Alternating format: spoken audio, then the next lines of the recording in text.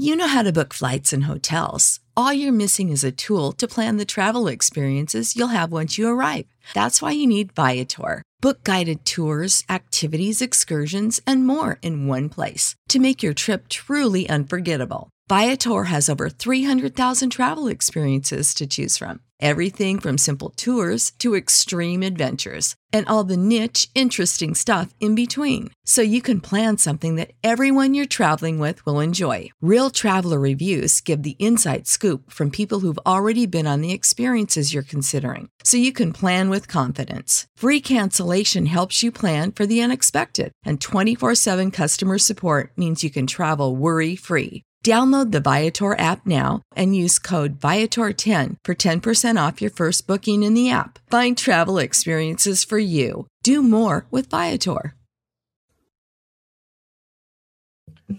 It is April 18th, 2018. I'm Glenn Rubenstein. This is the Wrestling Inc. podcast, joined as always by Mr. Raj Giri, Mr. Matt Morgan off commissioning in Longwood, Florida today, but Justin Barrasso from SI.com is going to be joining us for the podcast, talking about part 2 of the Superstar shakeup last night, SmackDown Live, and how things are shaking out over there. People thinking they got the better end of the deal.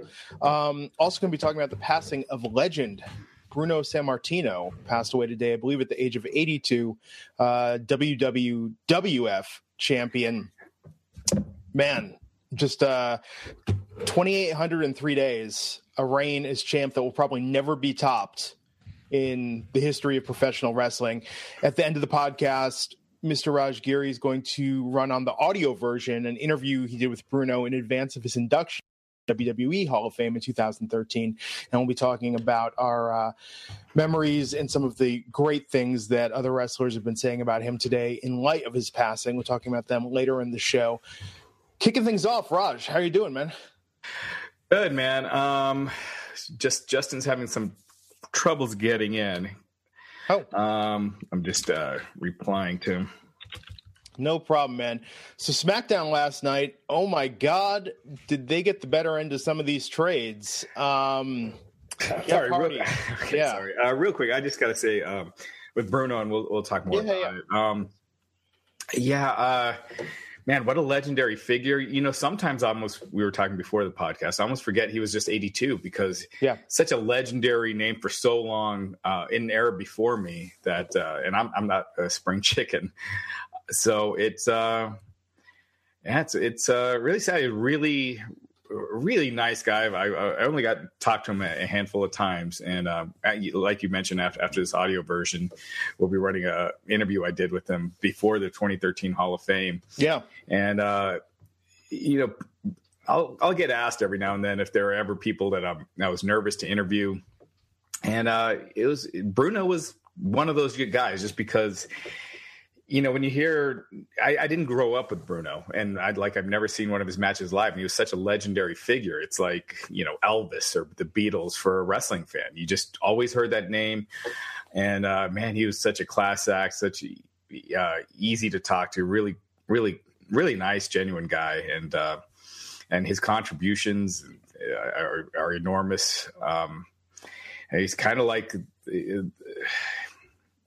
almost like, the first superstar of wrestling as we know it, you know, in a lot of ways. Maybe not the first, but definitely the biggest of his era. WWF. The 60s and 70s, what names do people still mention? I mean, Bob Backlund. And he was more 70s. And he was, you know, Luthez. I mean, it's really sad, but his name is up there. I mean, with Gorgeous George is like one of the all-time most recognizable wrestlers in the business. Yeah, absolutely. So, you know, our thoughts go out to his family, but man, what an amazing life he lived. Yeah, no, and very well thought of. I mean, he had a little bit of heat with guys like Ric Flair, we were saying before, Hulk Hogan. But aside from that, I mean, it's hard to find people speaking bad about him. Yeah. His advocacy for people up and down the card. Yeah, absolutely.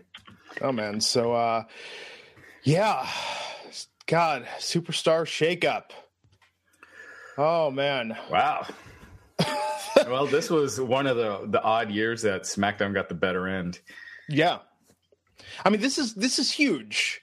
The way that, I hate to bring it in comic book comparison, but remember like when the X-Men would have gold team and blue team and they would change that every once in a while? I mean, to me, this is that level of cool where they've really balanced it on a way where I think I'm curious to see what Raw has done, but with SmackDown's the equivalent of the X-Men team that got Wolverine, in my opinion. I mean, it's such a good lineup. Yeah, I mean, Joe was a big surprise. I kind of thought I figured there was going to be either a Rollins or a Finn. I didn't think Joe, but someone of that level, and Joe was in some ways, I don't know, bigger, but more interesting name. Well, I don't know. It just adds a big heel to SmackDown. They really need that. I mean, they got Nakamura, who's kind of unproven right now as a heel. I think he's been doing great so far, but it's only been, a couple of weeks. But you got an established heel, and it opens up a ton of interesting, fresh matchups. So, I mean, Raw got a ton of people, but a ton of just a lot of names that aren't even used on TV on SmackDown that often. So it's I think SmackDown with The Miz, Jeff Hardy, Samoa Joe definitely got the better end of the Asuka. The shakeup. I mean, yeah, Asuka. We were kind of expecting that. Andrade Cien Almas too. Mm-hmm. Big Cass. We'll see. No Nikki. Sanity with no Nikki. Yeah. So the Bar. Yeah. Right. I mean, it's just it's kind of like there was a certain point last night where I was always like, okay, guys, you guys can stop. We're good. We got it. We got enough people. Yeah. It's exciting, man. Samoa Joe was surprising because he's got the match with Roman at Backlash coming up April 8th. So I'm assuming Roman defends his championship there, and Samoa Joe comes to SmackDown to... God, I don't even know who you put him in a feud with right off. But I feel like there's some great options. It looks like Big Cass and Daniel Bryan are going to be doing that's kind of a weird one. Yeah, I don't know if that's going to do Cass any favors. I thought Cass looked good last night. Yeah. Mikey was good. Yeah. I mean, he's been fine on the mic. I mean, Enzo obviously was carrying him for a while. Yeah, I guess we'll see. Yeah, I feel like God, that Enzo feud. I mean, before Cass got injured, it was just one of those things where I think Cass being solo was having a little more trouble transitioning to that. I think his promos then were awkward, but I think that storyline was ridiculous to begin with. So I don't know. I mean, we'll see what he's able to do with Daniel, how the promos are.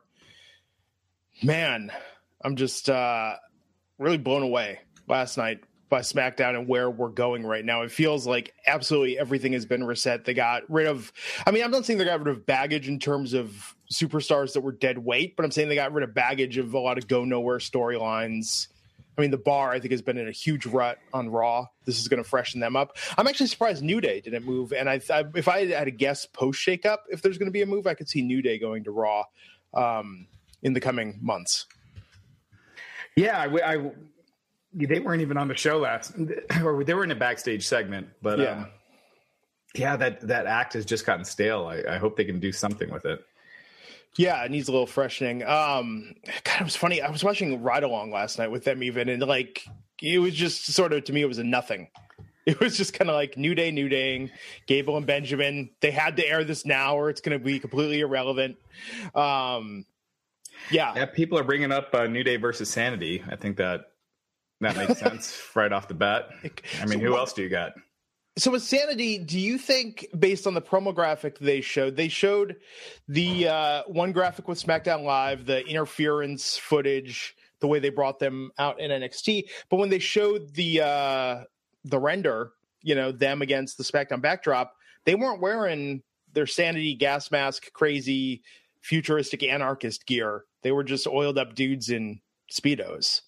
Yeah, well, they often try to tweak acts a little bit for the main roster, right? So yeah, but that's a bad tweak. I mean, I could see the Bludgeon Brothers, they're afraid they're too similar, but I mean, Sanity's cool look is not Sanity oiled up and next to nothing.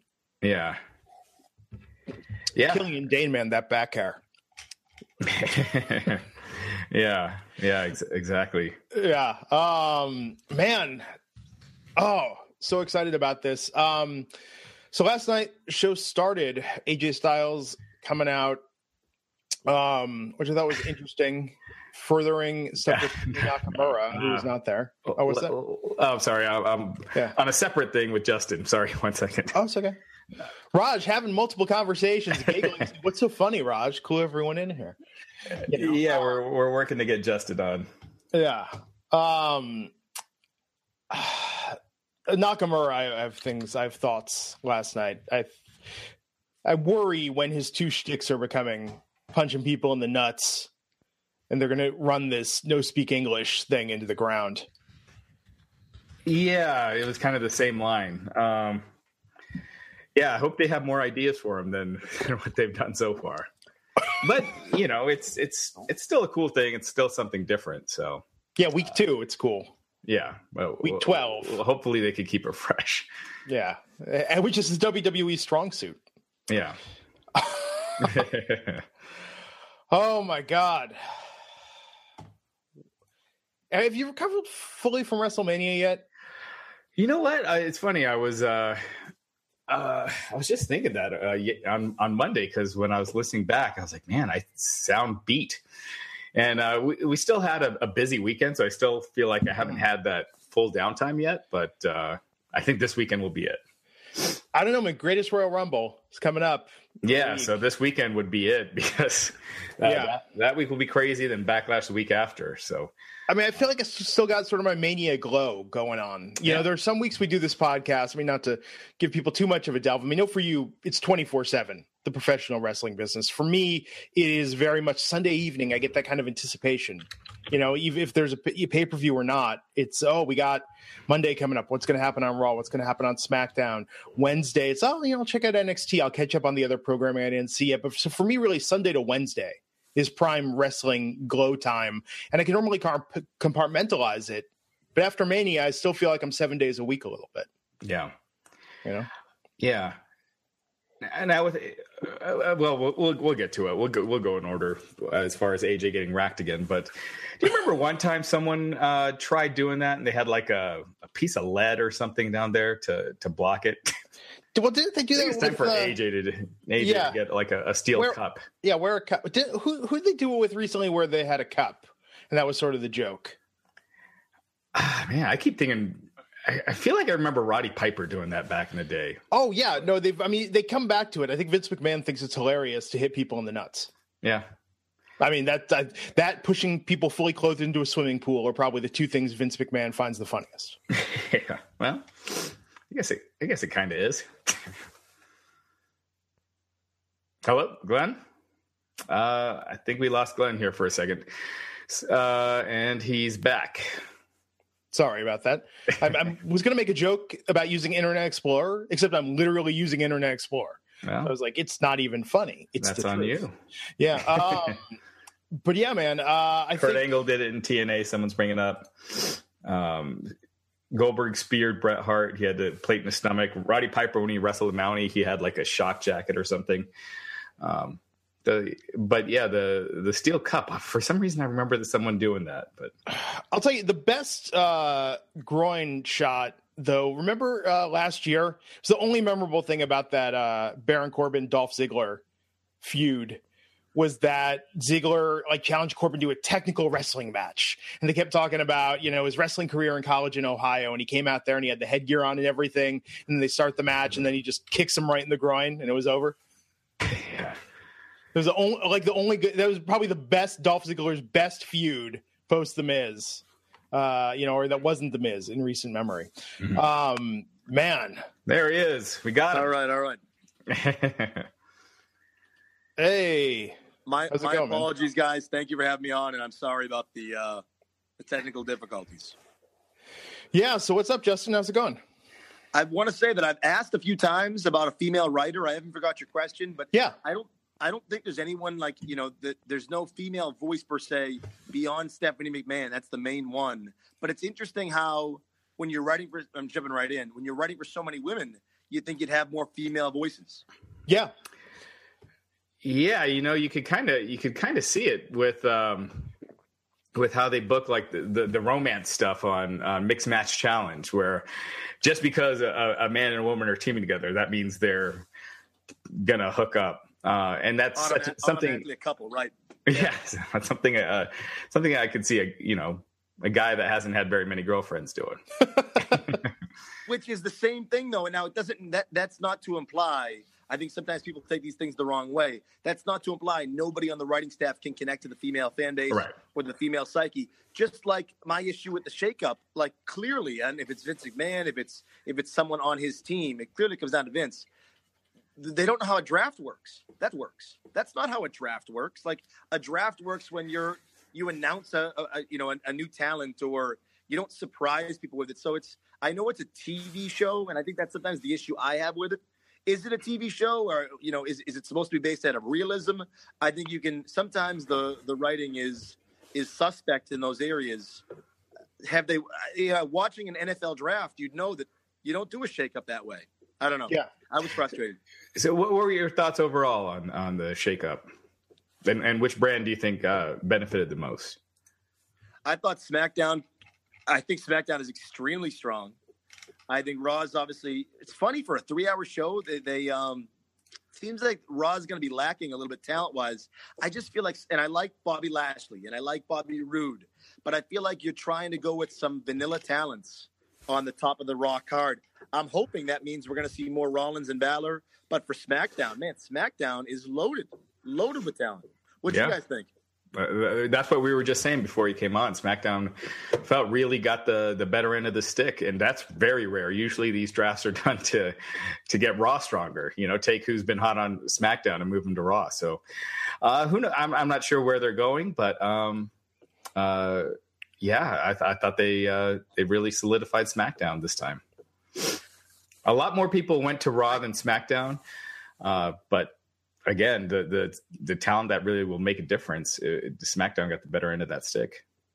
And if I'm part of the Raw talent that was announced after, you have a 3-hour show, like I know there's commercials, but if you're part of the Raw talent that got announced after the show went off the air, man, is that a bad omen? It couldn't be worse, I don't think, for you, could it? When have we seen someone flourish that's been announced on the internet, or on Twitter? So it reminds me of even Jack Swagger I'm a huge Jack Swagger fan. I think Major League Wrestling can do so much with him because he's such a tough guy. He's a badass. He should be presented that way. But I remember he said he was a free agent. Flourish is a good word. Those guys struggle. In today's column, I actually, after NXT TakeOver in New Orleans, Triple H did a press conference. And he actually, which the conspiracy theory in me, Raj, says it started the exact same time Cody Rhodes, Kenny Omega, that match started. Whether or not it could have just been coincidence. Yeah. But he talked about how great stars can overcome bad writing. And I mentioned that in the column today. And it's true to a point, but I don't know. If you're boxed into a certain role, it's very, very hard, like you said, to flourish or to get outside that role. So for someone like Mike Kanellis, I don't think it matters what brand you're on if they have no faith in you, or Chad Gable, or there's a lot of guys. Shelton Benjamin. I'm very curious what happens to Benjamin. Exactly. How are you going to overcome bad writing if you're not even on the show, right? That and the little you're on, you have nothing for you. I think it's true to a point. Like if you're on TV, you've got that chance to overcome it. But if you're not, man, I don't know. And plus, you see, when you get over and they don't want you over, they'll try to bring you down, And we're running through SmackDown. Let's get back into it, and we'll talk more about that because that kind of takes us to Rusev. So AJ Styles. Yeah, go for it, man. I'm coming in late, and I'm sure you guys may have already touched on this, but my morning was ruined. What a sad. Obviously, I had a chance to connect with him maybe 6 times over the phone. Bruno Sammartino. May he rest in peace. What sad news for the wrestling world today. A true wrestling legend. It's a major loss for the business. Yeah. We talked about it some at the beginning, and we're going to talk about more after we go through the shakeup and stuff. But yeah, right, I'm sorry. Yeah. Oh no. You think of a WWF Mount Rushmore, and he's definitely on there. Him and Hogan, and I think Austin, and the fourth is up for debate. Yeah. So Rusev last night coming out quick match with AJ Styles. But yeah, man, I think the big news still is that he's added back to the Casker match with Undertaker. Now, have we gotten more word that it was the TMZ headline? I saw a lot of people online. I think a lot of people thought it was a tweet. Oh, the tweet. Have you heard anything, Justin? I haven't been able to get confirmation. It's just odd that, Jericho was in that match, right? Jericho tweeted about it. Jericho said he, made a comment about casket matches. It's so bizarre that they went back. That show has so many layers to it. I mean, think of how much Taker it's going to cost him to work a domestic show once a year at Mania. You're going to fly him to Saudi Arabia. They want Jericho on this card. Mysterio's been rumored to be on this card. This Cena Triple H. This card is just loaded. I'm happy to see Rusev back in the match, but I don't know. He's not going over, so I don't know. Oh, for sure. I almost would prefer he won the 50-man Rumble. I know they haven't announced what the winner. They hadn't announced the winning prize, but I think that'd be a cool spot for Rusev. Even Mania. Why couldn't he have won the Andre Battle Royal?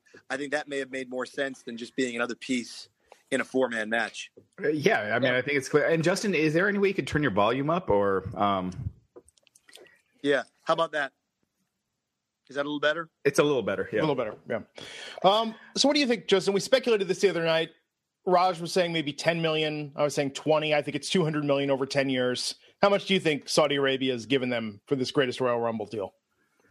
Well, that's the thing. It's a 10-year deal. I think, though, and this is purely speculative, I think the starting number for this show would be 20 million. And then you go from there. But, yeah, I mean, look at the names on this card, what this card means. The fact that it looks like the world title's probably, or the universal title is probably going to change hands on this card. Yeah. Especially in a steel cage match with a crowd that's probably going to be forgiving toward positive toward Roman Reigns. For this show, I don't know the answer to that right now, but my starting point would be 20 million. At least. All right, let's get to SmackDown. So Rusev tapped out to the calf crusher very early on. Out. It was a quick DQ. DQ. English. Pardon me. That's why, right? He was in the calf crusher. Aiden English came in. Love Aiden's doing this new, more Hamilton-inspired intro for Rusev each time with the rap, the singing. Like, that's a guy talk about taking the ball and running with it. I think Aiden English, who would have thought a year ago when the Vaudevillains were broken up from Simon Gotch getting released, that Aiden would go on to flourish. I wouldn't say he's flourishing. He's getting more of a role, but he's still kind of he never gets a singles win. So he is the Flavor Flav to Rusev's Chuck D. Yeah. He's just this is not a knock because I love the Singh brothers, but he's a Singh brother. He's a sidekick. He's a hype man. Gets you on the show, but I don't know if flourish is the right word, but he's definitely enhanced his role over the last year for sure. His new look is badass as well. He's got kind of a Rob Halford thing going on. Like, I think it's definitely a step up for him. I don't know. I think, again, we talk about overcoming bad writing and bad booking. I mean, Aiden for a sidekick is definitely making the most of it. I'm entertained by him, but I think they could do more with him. I agree. That my question is always, and maybe we shouldn't ask this, but where do we go from here? Like, is there any role for him after this, or is he Heath Slater out? And I like Heath Slater, but is there anything after him for this? Or maybe we should just enjoy this. He's good in his role right now. Maybe they'll figure it out later. I never would have told you that Hunter Hearst Helmsley would have been in DX, right? So maybe there's always the chance of evolution. So you never know. But I agree. I think he's entertaining. I hope they do more. He's another guy to me who should be in the IC title picture in some way. Heath Slater could be in there. There's so many guys they could do a little bit more with. He being one of them. Yeah. So AJ was double teamed by Aiden and Rusev until Daniel Bryan came out to make the save. That set up a tag match for later in the evening, the main event, with them going 2-on-2. And then real quick, I just gotta say this regarding Daniel Bryan. I feel like WWE has just made him into another top guy really quickly. And it was going to happen eventually, but write it out that he just came back in this long absence and more video packages. And, maybe they should have held off his match last week until the pay-per-view and just really make it big for as long as you can, because it's a big deal, and he already feels like it's not a big deal. And it's not a big deal. But it started last week, right? To me, this week was just an extension of last week. I love the fact, hey, I'm not complaining that we can see that in the same ring, Styles, Nakamura, Bryan. That's great.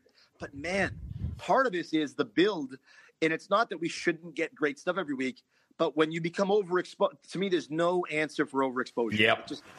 And that's why, to me, Kenny Omega is the best wrestler in the world. It's not so much that he's better than AJ Styles or better than anybody else. You just see less of him here in the States, so you want to see him more. Well, with Bryan now, he's already overexposed in 2 weeks. Yeah. How do you fix that? That's a major problem. That's funny. That's what I have in my notes. I'm like, people complain about Brock Lesnar not being on every week, but that helps a lot, Like Brock's, his act has gotten stale, but Daniel Bryan, I don't think he should be on yet that often. No. Down once people have gotten more used to it, but he's just again, like I said, he'd be there eventually anyway, but keep it special for as long as you can. Or maybe even, it wouldn't have been a bad idea too. I know you want to be careful with real life, but the fact that post-Mania, they could have teased that he was so beat up, he couldn't wrestle for a couple weeks. Well, that makes that next match so special. Or tease, like, how is he going to do in his first singles match back? And we'll find out on pay-per-view. It's not even a storyline. Yeah, it wasn't even. It was an afterthought. Yeah. Do you think part of it is, though, I mean, this is a really cynical view, but given what he even had happened in the past with frequent injury, that their stance is kind of like, we don't know how long this is going to last. Let's maximize this. But I think maximizing it is keeping it special. Yeah. Yeah. Don't go week to week. Yeah. I think we've already seen way too much of Bryan in the week. And I was shocked last week that they gave away, and I know there was no clean finish, but Styles Bryan for free on SmackDown. Incredible to believe that. Yeah, sometimes they do a little too much to serve the post-WrestleMania crowd. Like they'll do these NXT call-ups, which get the big pop. We've talked about this on the podcast the last couple of weeks. And then 2 weeks later, they're kind of dead in the water because most people don't know who they are. And by not introducing them better, with video packages and things like that, and giving fans that don't know who they are a little bit of a tease and letting them know who they are, it hurts a lot of them in the long run. No, it's true. And I think with Daniel, I don't know. I mean, with The Miz, they're going to be doing house shows in the UK. That was announced that we're going to get that feud. I wonder what their plan is for him. I mean, they obviously don't need to really build him more, but you're right. Daniel Bryan. They're not booking him like he's a star attraction. We need to drip. Rather, they're just blowing it out there. Yeah, it's clear they're going with him and Big Cass right now, which people are dying to see that. Yeah, I'm glad. You know what? But though I'm glad they're not going with the Miz yet. I hope they're saving that for SummerSlam. Yes. Yeah. So, because I feel like throwing, Daniel Bryan and the Miz on a Backlash or, whatever the next pay-per-view is Money in the Bank after Backlash, or is there another filler before Money in the Bank? Because I feel like Money in the Bank has made its way to one of the more major ones. Yeah, it's the fifth biggest. It should be Money in the Bank's June. It should be the next one. Yeah. So save that for Money in the Bank, but or SummerSlam. I think SummerSlam would be bigger. Speaking of the Miz coming back and Daniel Bryan, so Justin Barrasso, what's your take on this? My tweets get the likes, get the retweets, get the responses, but Talking Smack's never coming back, right? Like that's just Vince is never going to change his mind. It doesn't appear so that he's the one that pulled the plug. And the thing that you could bring it back now is like Daniel Bryan was. I think it's totally unfair to say working his own agenda, but he was being himself. Bryan wouldn't be on the show anymore. You could put your own. You could put Peter Rosenberg, or you could put somebody else. Would it work as well without Bryan? I don't think so. Yeah, but it'd be fun to see. So I don't know who you could have host in that spot. I don't think Paige wouldn't work. JBL wouldn't work. Exactly. To your point, Justin, how many times have we seen Raw talk and no one talks about it? Ever. And the reason is the hosts. And without Daniel Bryan, who knows? That's not to say it couldn't work with someone else, but it's sort of tricky to think of. Like, I almost think a good host could be But the problem is he's got to get himself over too, so it's tricky. Is Dolph Ziggler could be a good host. He's got nothing, he has the McIntyre. Now he's on Raw. Maybe you pull somebody like that who doesn't have a lot going. I just don't know, like Mark Henry, who actually is pretty good on Busted Open. Maybe you pull from within another talent, but Brian was the right guy and made that show work. But think of that show too. It got the Miz to a different level. And man, I love the Usos anyways, but that got the Usos from like another tag team to somebody I really wanted to see. To me, that was great for the Usos, that show. Someone's saying Bruce Pritchard. I love Bruce, but I don't know if it's the right dynamic.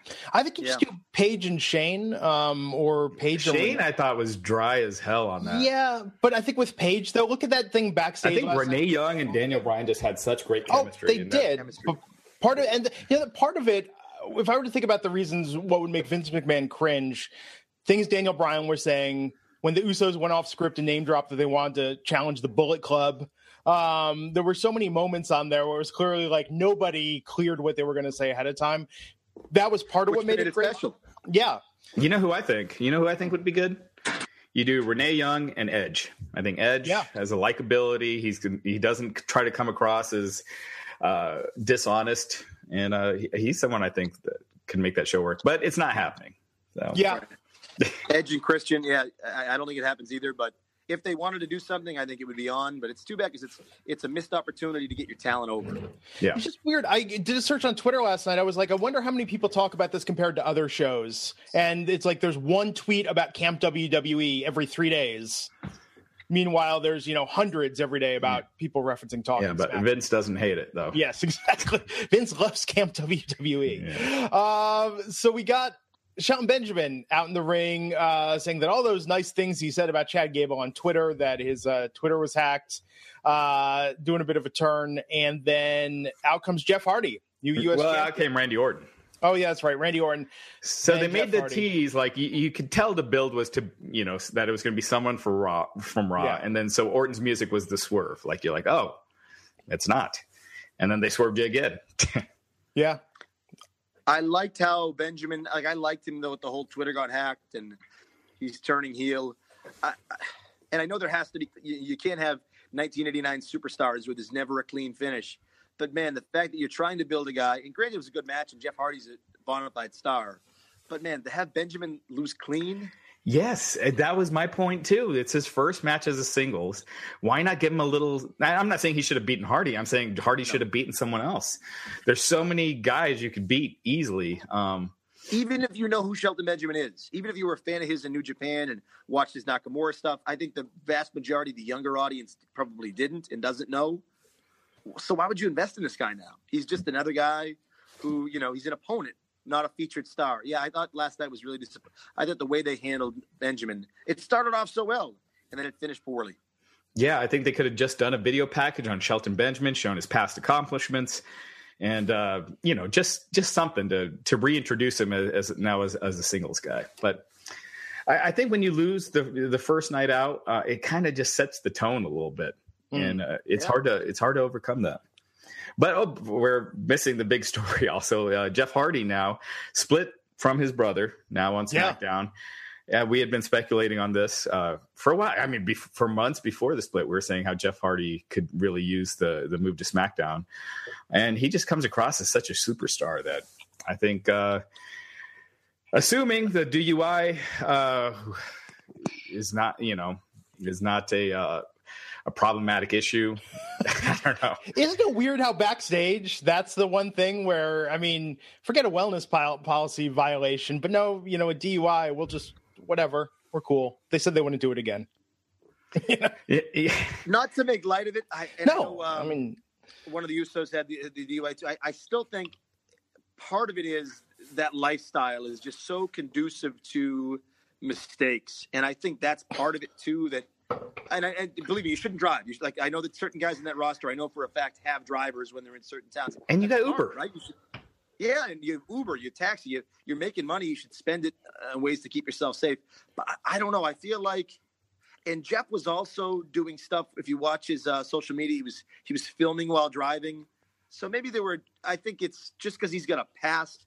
It was worrisome, but I don't know. I just think that lifestyle is just so difficult and can be personally damaging. I don't know. I feel like clearly it hasn't hurt him, right? Because they're going with him. Yeah, and I think the difference between Jeff Hardy and the Usos is that history. But again, it's not his history was more drugs than alcohol, and so. It's funny to say this, Raj. That to me, when I heard that story, I'm like, and this is, it's a personal thing, and I hope Jeff's okay, and we haven't spoke since, but when I heard the report, I thought, I wonder if they found anything on him. And I felt bad thinking that. That was my immediate first thought, and they didn't. It was purely alcohol, alcohol's not a deterrent, but maybe that was he had a rough night, and maybe it was chalked up as one bad night. I don't know. It's hard to know the private conversations between Jeff and Vince McMahon, but clearly they have faith in this guy to put a title on him and to go with him. And he's looked great since his return. I mean, he's been out for injury. He gave Jinder one of his best matches in a while, and then this match with Shelton was really good. And that moment post Mania with the Hardys, with Balor and Rollins behind them, it's a great moment. It's funny that you don't need to have a 5-star match to have a great moment. Like, that was a fun moment, and that's part of Raw sticks out more than any other part in retrospect. Yeah, that's what I was. This is another thing we've talked about in the past. Is the one thing with the Woken gimmick is when there's a straight guy to play off of.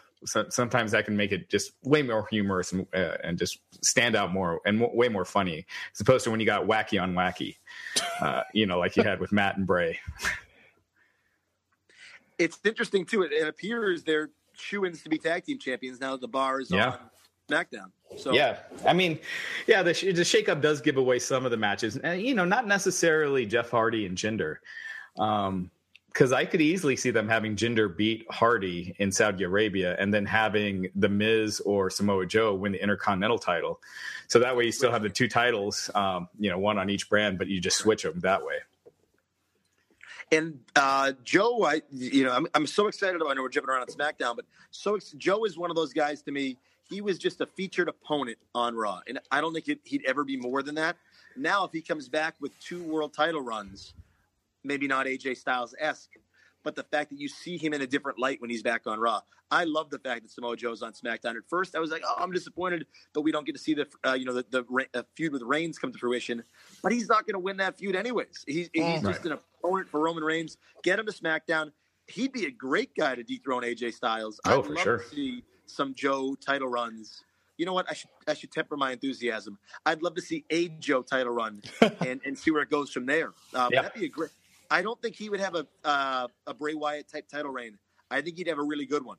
Oh, for sure. I agree. Because, I mean, he's interesting on the mic, and we'll get to Joe here in a minute, but his promos are so fantastic. They're so different than kind of everyone else on the roster. Yeah. Yeah. I think Joe's special. Glenn, I think he'd be and I think he's a great fit for SmackDown. No, SmackDown absolutely. is too crowded now, but he'll be okay. I think Joe is going to probably get some of the push that the fans want to see Rusev get. Because I think Vince. But to me, the problem is you got Nakamura kind of in the main event feud right now. They're going with Daniel Bryan and Big Cass. I just don't know where that leaves Joe right now. Because the Intercontinental title would make something like that would make sense. You put the belt on him. And you could purpose. Yeah. I just feel like he's kind of already bigger than the Intercontinental title. He should be more, and I hate to dog on the Intercontinental title, but there's kind of a pecking order. It's not the main event, but we can all agree the Miz made it relevant again. He didn't make it a main event status for sure. Speaking of the Miz backstage, what's that, Justin? I think it helped the Miz, but I mean, it's not like Kurt Henning's run or things like that. But he definitely. It's funny when he talked about making it relevant, which I think puts in your mind that it's relevant, whether or not it is. But I do think when you have a steady champion that you put TV time into, it can't hurt. But I mean, let me put it this way: when's the last time you were super excited for the U.S. title? I mean, Jeff Hardy winning it's probably the most exciting thing to happen to it in quite some time. Well, I think that's the thing. That's the problem right now too. Is it's not like belts necessarily elevate that much on when it's not the world title. It's kind of like who holds it, and as soon as they lose it, if the other guy's a star or not. Like John Cena, it seemed like a huge deal when he was doing the U.S. Open Challenge. It seemed that was cool. Yeah, and then as soon as he dropped it, it just kind of went back to where it was. It's on who holds it now. Not it doesn't take you to the next level like it did in the past with the Macho Man or Ultimate Warrior, Kurt Hennig, Bret Hart. No, it's got more of a Tito Santana feel to it for sure. Yeah.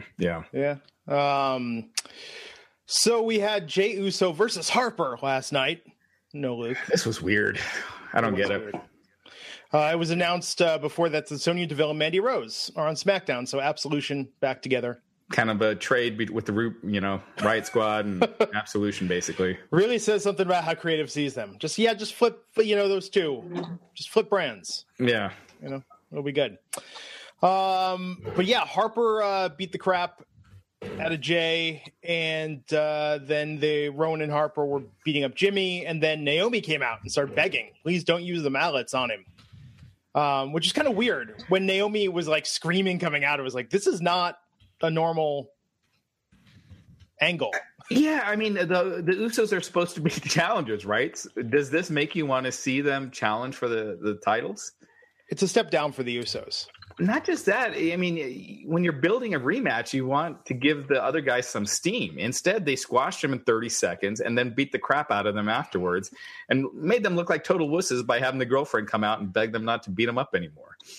They might as well just get the face paint back at this point. I just wonder if how far the Usos have fallen. Yeah, unless they're moving on from the Usos and going to like Sheamus and Cesaro or something like that. I could see that. I think the Bar God, I'm like, will the Bar beat them or will the Bludgeon Brothers run over the Bar?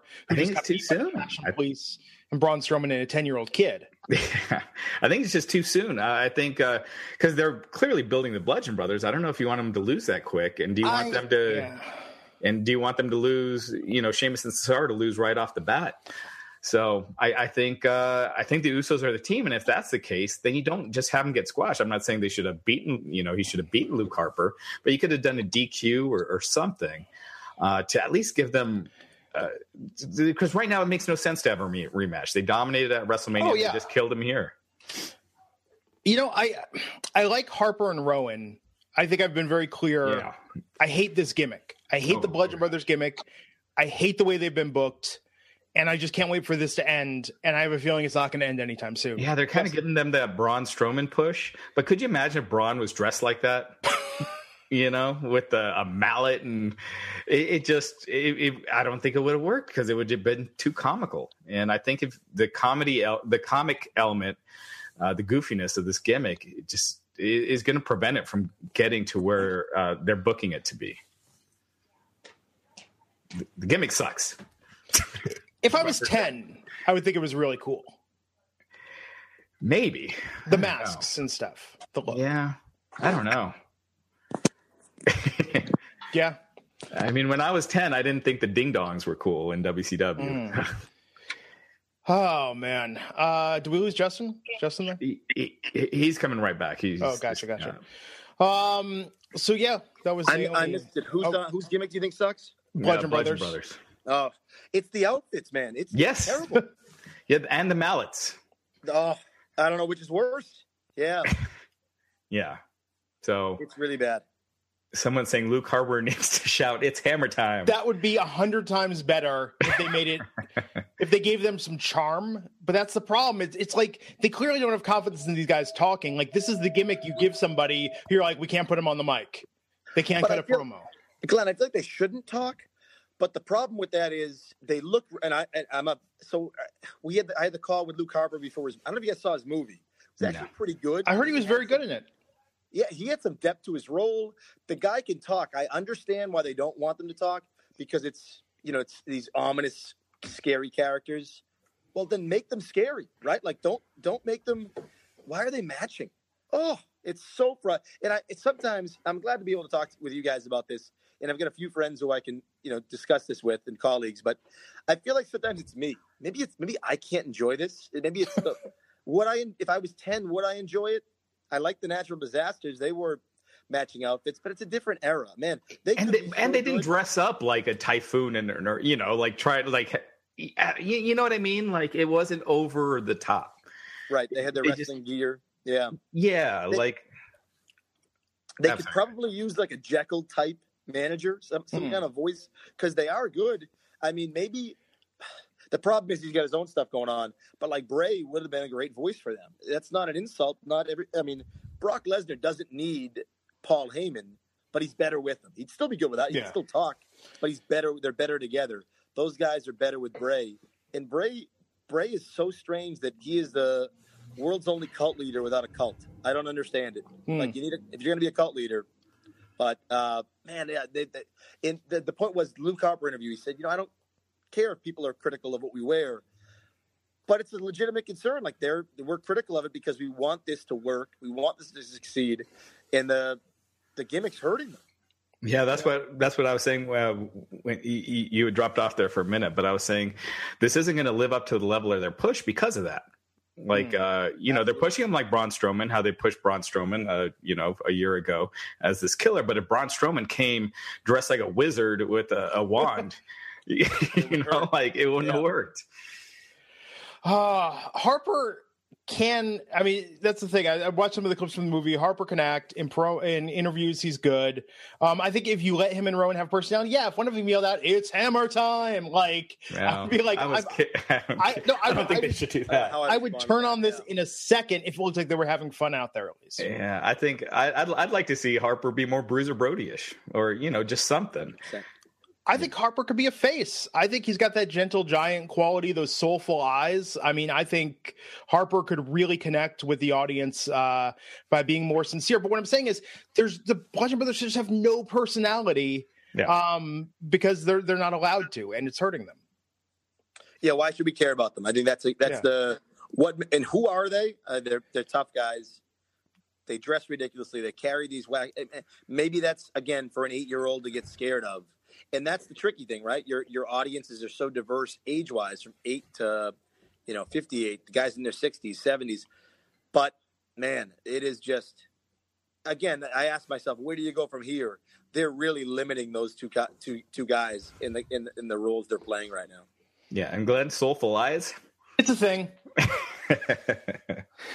He does. He has something about him where there is like a quiet mystery about him. There was that one story that was making the rounds a while ago. I guess some guy had a piece of Luke Harper merch on at a house show, and Luke Harper stopped on the way back to the ring and gave him a very sincere thank you, and talked about how much it meant to him and whatnot. And it really just connected with the audience. I'm telling you, there's something there. Soulful eyes. Soulful eyes. Yeah, there's something about him that there's just a certain depth and quality to it. I'll look the next time he's on television. You know what this gets? And we should get moving on. We're running late today, but what this seemed like is Vince McMahon saw an episode of Game of Thrones on the plane and was like, "This is what we need." Vince doesn't watch stuff that's not WWE on the plane, probably. Or he saw a clip of it, but I think Glenn's right. It's funny. I don't know what you do with Rowan, but man, Harper could be a babyface. Harper could be a gentle giant. Harper can. He works like an underdog, which is a hard thing to do for a guy with that much size and that much talent. Yeah.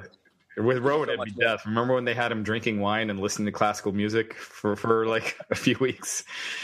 That was his gimmick. So. It never happened, right? If it's not going on right now, it never happened. Right. Yeah, seriously. So yeah. Oh man. Their run has to end. It's not going to end for a while. I could easily see the Bar losing to them. I don't know who breaks their reign as champions. After that, Sin Cara versus Samoa Joe last night. This was a pleasant surprise, I thought. Did not see that coming because, Joe and Roman was the program for a little bit. I mean, that's advertised for all the Raw house shows over the next month and a half. So I was surprised. I think it does Joe a lot of good. He's a big fish on SmackDown. So many ways they could go. Again, they could have him win the Intercontinental title. It gives him something for a little bit before he's put in the world title picture. They could have Miz win the Intercontinental title. Or they don't do the switches at all and keep it on Seth or who's the fourth guy in that match again? Finn. Speaks to Finn's role in the company now, Raj. Right, yeah. Who's that fourth guy? Right. Yeah. But but it's interesting how we criticize the Bryan, like they're rushing Bryan. Now, granted, Joe was just one night, but it was nice to see that he came in. He won a match in a squash that clearly should have been a squash. They did it right. He has no set direction in terms of I'm glad it wasn't Joe.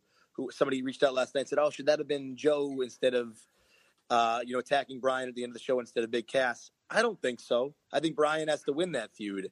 I'm glad it wasn't Joe. Let Joe run through the roster, the guys he can. Yeah. Work with Randy Orton. I almost wish they broke up the bar and he could work with Cesaro and Sheamus and beat both of them. But I think I hope we see a slow build with a slow burn, leading to a big, this big push for Joe. He's just, man, there's nobody like him on the mic. He's so dynamic on the microphone. Yeah, he was great here. And that is an excellent point that people forget a lot is when these people are brought up and they're like, oh, put him in a feud with this top guy. Well, it's like, well, someone's got to lose that feud. You don't want to be beating guys as soon as they come in, as Shelton Benjamin, right? Same thing, yeah. Well, even Big Cass with Daniel Bryan, and you kind of see Vince. I could almost see Vince having Big Cass win that feud. Could win. Big Cass could absolutely win. He is more of a priority to Vince, I think, than Daniel Bryan is. Yeah, he'll have to fail first before they push him down. It's not like they'll go by the crowd reactions to see which way they should go. So we'll see. I hope that's not the case, but I could totally see that. And I wonder, too, I debated last night, it makes sense, especially with Vince and big guys, but should they have started Cass as a babyface again? I don't know. Could he have turned on Bryan? Are we seeing too much turning as it is? I know we'll get to Nakamura, and the low blows are already maddening to me. It's like that's all we can come up with for this guy, but I don't know. I'm curious. And again, like say Cass, they run with him here. It doesn't work against Bryan because Bryan's far more popular and such a better worker. Bryan will make him look good, I'm sure. But does that do more harm than good to Cass? Where does he go next? I don't know. It's going to be a hard one for him to recover from. Yeah, I mean, they were pushing him hard before he got injured. They had him kill the Big Show at SummerSlam.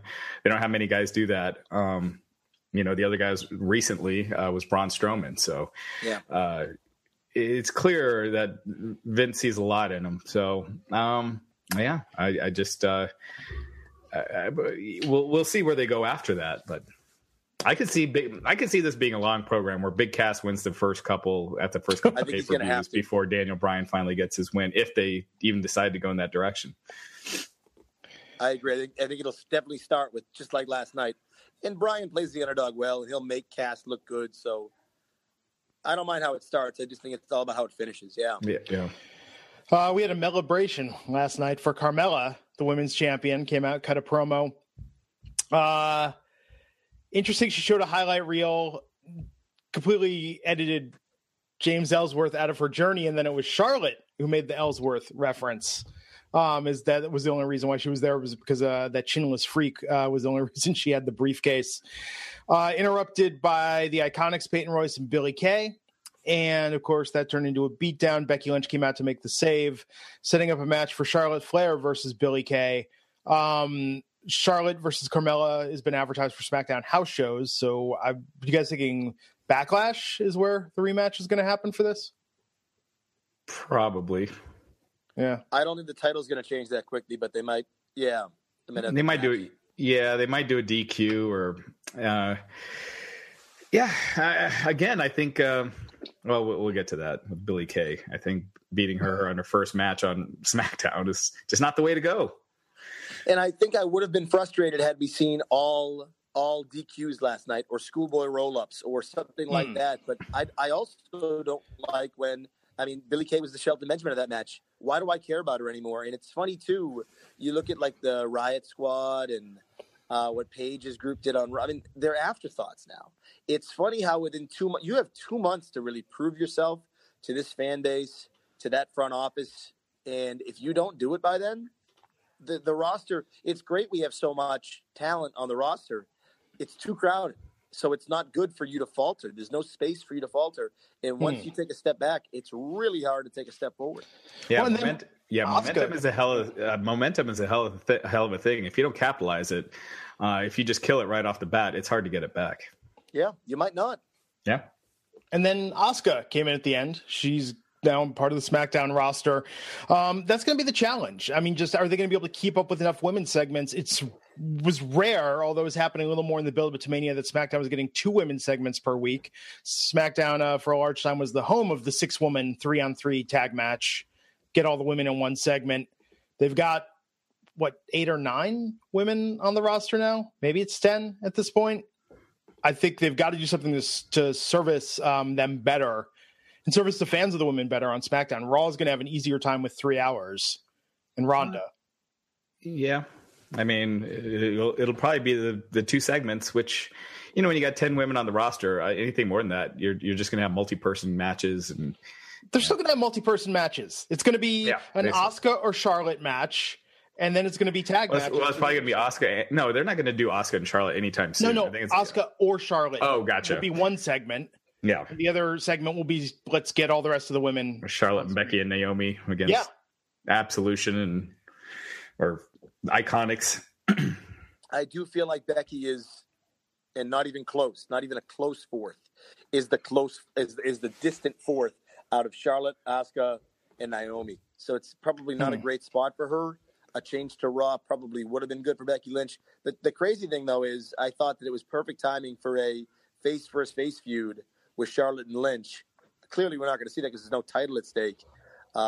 Maybe a move to Raw, and she could have worked with Banks and with Bayley would have been good for her. I don't know. But she is by far that distant fourth baby face. That's not a good place to be. Yeah. Yeah, I don't know, man. And we did not see a move last night of Bayley or Sasha. So good. So hopefully they can actually have a feud and not. Can I vent for a second? Absolutely. Sure. How do you not have those 7 hours, Glenn? 7 hours, Raj, at WrestleMania. You can't find time for those two to have a one-on-one match? Mind-boggling. I don't know how is that possible? Like, people want to see that match. Like, that's not a match that you can't find 12 minutes for Sasha Banks and Bayley. They're so good. I just thought that was, if you're going to have a 7-hour Mania, which I'm opposed to, at least put singles matches on that we want to see. That would have been such a good Mania match. Man, is it frustrating that we didn't get to see that. We don't even get to see it on Raw. Yeah. I honestly think it sucks for all the other women, but I would have rather seen that one-on-one than the Battle Royal. 100%. Yep. 100%. The Battle Royal, yeah. It just gets people on the card, but it means nothing. It's just getting faces on the card. The more people you get on the card, the less it means. Yeah, exactly. The less it means every time. So I agree. That we didn't have enough singles bouts at Mania this year, which is funny that we had a 7-hour card. It's like you should have had everything, but I wish that's the trend. That's been the trend. Is more and more multi-person matches, and now that all the shows are going to be co-branded, all these U.S. title matches and intercontinental title matches will be triple threats or 4-ways and 5-ways. Oh, I'm overanalyzing, and I just think it's funny that Nakamura, you're supposed to hate this guy, low blows, but there he is singing about a dual branded show. Even like I thought I was listening to the Bludgeon Brothers in that commercial. I would have flipped. But Eric Rowan was in it, bopping along with Bayley. Was he? Yeah. As someone who spent way too much time Monday night after our podcast going through making animated GIFs of that music video, which is the stupidest thing that the WWE has done in a while, but I absolutely love it. Yes, Eric Rowan is in there with his mask, like on his mallet, bopping his head while Bayley's in the background during one scene. Because there's a way to, I cannot stand that promo. Because you had that WWE 2K commercial with Snoop Dogg where they mouth that was awesome, parts, and that was awesome. Yeah, this just comes across as, I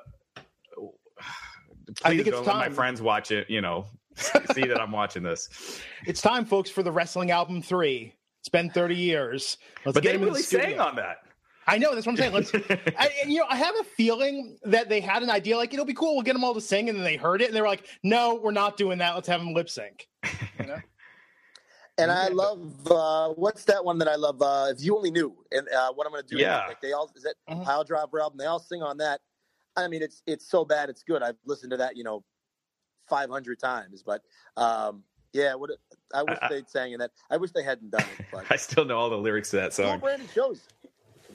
Well, isn't it weird though? After the shakeup, man, wouldn't I love to see this SmackDown roster only on a pay-per-view?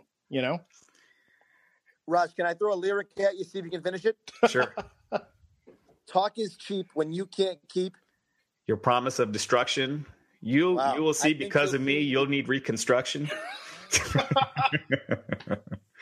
Man, well, I told you, I'm not making this up. I wish we could. I wish like at night sometimes I think to myself, man, I wish like we could have this kind of like debate or discussion about something relevant in the world. You know what I mean? Like something that could impact society in a positive manner. But right, instead of reciting Pile Driver lyrics, this is how bad it is. I know all the words to that Hillbilly Jim song. Wow. The Waking Up Alone. Yeah. But, it gets bad when you're singing along to Nikolai Volkov singing Karamia. Karamia. You get problems. And that was from Wrestling Album 1, my friend. Jeez, amazing. I mean, I'm jumping. Oh, man. Yep, the time is right, WWE. Do a I'll third say this one. much real quick. Jimmy Hart's "Eat Your Heart Out," Rick Springfield. Like I think that's. I go to my deathbed saying that's a good song though. That's a legitimately. I like that song. Jimmy Hart's a musician, anyways. I enjoyed that one. I'm going to stick with that. Yeah, Demolition was badass. You know, I mean, it's their theme, but there were some real, like, good gems on there. On both of them. Hey, Justin, here's a question. You might know the answer to this, or you could certainly ask someone, Raj, maybe you as well. Of the current theme songs that are there, what talent actually sings or raps on their own theme? I mean, we know Naomi does. We know the Usos do. Enzo did. I'm just curious if anyone else actually has, aside from, a little vocal tag at the beginning, if anyone else actually is performing their theme currently. Seems like they moved away from that, and I'm not totally opposed to that, but I mean, I just did the piece with Jim Johnston, and Jim had, so many of Jim's songs, you could tell it was a Jim Johnston song. And a Jimmy Hart, you could tell it was a Jimmy Hart right off the bat, because, like, I mean, the All-American with the Rougeau song or the Mounties, or you just knew a Jimmy Hart when you heard it because it had the wrestler singing. So I think they've obviously moved away from that. And I know that Jim wasn't totally enamored with the way they do things now, but his instrumental, he tried to tell a story in it. I like when it's corny, it's cheesy, but I like when the wrestlers sing their songs. Obviously, I wouldn't want Kevin Owens to do it, or guys like that who are these ass kickers. But there's a place for it in pro wrestling for sure. Yeah. So I'd love to see that return a little bit. Yeah, obviously seen in Truth. But some people, it's Braun technically. Yeah. Bring it up. Someone's saying Sasha sings her own song. Is that true? Does she? No. They had a girl out singing it at Mania with Snoop. No. It was just Snoop. No, they had a woman. Go back and watch that. There was a woman alongside that was singing it live there. Okay. I mean, that's my recollection. Yeah, I wouldn't guess Sasha, but I thought for a while Carmella did the opening to her song. She does. Yeah, okay, she does. So there's that. The New Day, sort of, they're not singing. One thing I will say about theme songs with lyrics, I never knew this till recently. Maybe I was the one left out in the cold, but the Hart Foundation, that Bret Hart theme, actually opened with it's a song with lyrics. And they didn't like the lyrics and they dropped it. But I think it's called like Trouble in the Streets. But that song actually is complete with lyrics. That's a Jimmy Hart song. But you wonder how that would have taken off with, it's always funny to think, were they better off just the music, or are you better off with the lyrics too? I don't know.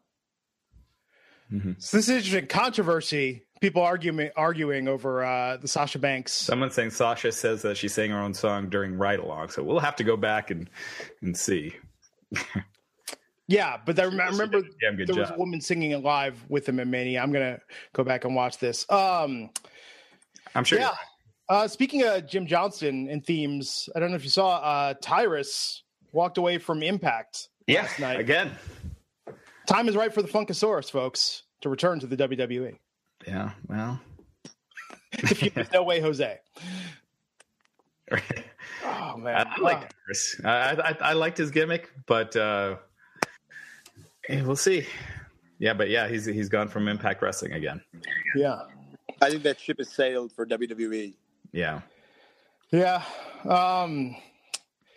Okay, so after that, Asuka came out. She's joining the roster. And then we saw Gallows and Anderson coming to Raw. Yeah. So they're back with AJ Styles. Yeah, I heard before the show, I was only told of 4 guys, and it was Gallows and Anderson and then Cesaro and Sheamus. And I tweeted it, but didn't post it on the website. But I think it kind of made sense. I don't know if they're going to have much more of a role on SmackDown than they are on Raw, honestly. And clearly there's cold feet with the club, because It looked like, come January, they wanted to run those three guys together. Balor, Gallows, Anderson. But, I mean, it's too bad. Both times the draft's been – it hasn't been good to Gallows and Anderson. They broke him up with AJ when there was finally, some momentum there. And now they took him away from Balor when I think people wanted to see a little bit more. So, yeah, I think, unfortunately, I was impressed how they were introduced last night as a decorated tag team, internationally decorated tag team. But I think, unfortunately, they're an afterthought. Yeah, and I think you've done enough damage to them that you can say they're an internationally decorated tag team. But when you have them with pumpkins on their heads every Halloween and just being treated like nothing, it's hard to change people's minds. Yeah, I agree. Sorry, I'm posting in the chat a link to the Sasha's Mania entrance. I'm trying to. There is a woman singing with them. She's not credited by name, but there was a woman that comes out with Snoop. Was it Skylar Grey? Someone saying was singing Skylar Grey. I don't know. Anyway. Yeah. I love the heated debates about these like minutia of wrestling. It shows just how great this all is. So Raj, you had that info last night. I think, Justin, I mean, I know it's probably not something we want to shine more of a light on, but does the WWE have a leak problem right now with how much stuff has been getting out lately about, scripts, cards before shows, obviously in the shakeup, people knew ahead of time a lot of this stuff. It seems more than usual. Yeah, I think the media is changing with pro wrestling, but no, I don't think, but what has gotten out and how much of it's a control leak, you got to ask yourself. But I don't think that anything's out there that they desperately don't want people to know. They still swerved us at Mania with Brock and Roman, so I think that they know that they're calling the shots for sure. Yeah, and posting lineups and things like that is not really a big deal. And again, Gallus and Anderson moving over is not really a huge story. Sheamus and Cesaro is a little bit more just because it kind of gives away their next feud. It's not, I don't know, with leaks, I think it used to be way worse back in the day. I don't think it's near as bad now as it used to be. And I did check, Raj, after we talked about it Monday, Liv Morgan, that Instagram post was, someone sent me the screenshot. It was just straight up the paper. It wasn't a paper in the background. Yeah. So I couldn't get, someone had sent to me that it was in the background, but you're right. It was just the lineup. Yeah. Kind of weird. Yeah. But, she's on, Raw now. So it looks like, did not hamper her standing within the company. So after the Gallows and Anderson video, we saw that R-Truth in a backstage segment with the New Day. Ty Dillinger. Don't need any more time on that. The perfect truth, man. It'll do wonders for both these guys' careers. Pair them up. Yeah. It's something. It'll get Ty on TV. Yeah. It was confirmed Sanity is coming up, but not with Nikki Cross. So we'll have Eric Young, Killian Dane, and Alexander Wolf. And they could always bring Nikki Cross later. So that must mean they have some plans for her. I could see this being good for Nikki because, Carmella, I know a lot of people were upset that she wasn't brought up with Enzo and Cass, but they clearly had other plans for her, and you see where she's at. So. She actually posted today, right when we went on Twitter, like a note talking about that, how she was devastated 2 years ago when she didn't get the call up. But look at all the great things that have happened to her since. I think with Nikki, so much potential, especially right now in NXT with the state of the women's division. So yeah, I mean, who they got for Shayna Baszler right now? So she could, that's someone that could easily be put in that role. Yeah, I'm very happy for Eric Young too. I think that's a really nice moment. Obviously he can't cut that kind of promo on SmackDown next week, but man, there's a guy who's paid his dues, and I'm happy for them. So yeah, I'm sure. And someone mentioned in the chat that the New Day Insanity seems like an obvious first program. I don't know, man. How are Sanity going to handle all those pancakes being thrown at them? What's Sanity's stance on pancakes? Are they waffle people? I hope we never find out. Yeah, let's keep that a mystery. If they did it to Gable and Benjamin, no one is safe.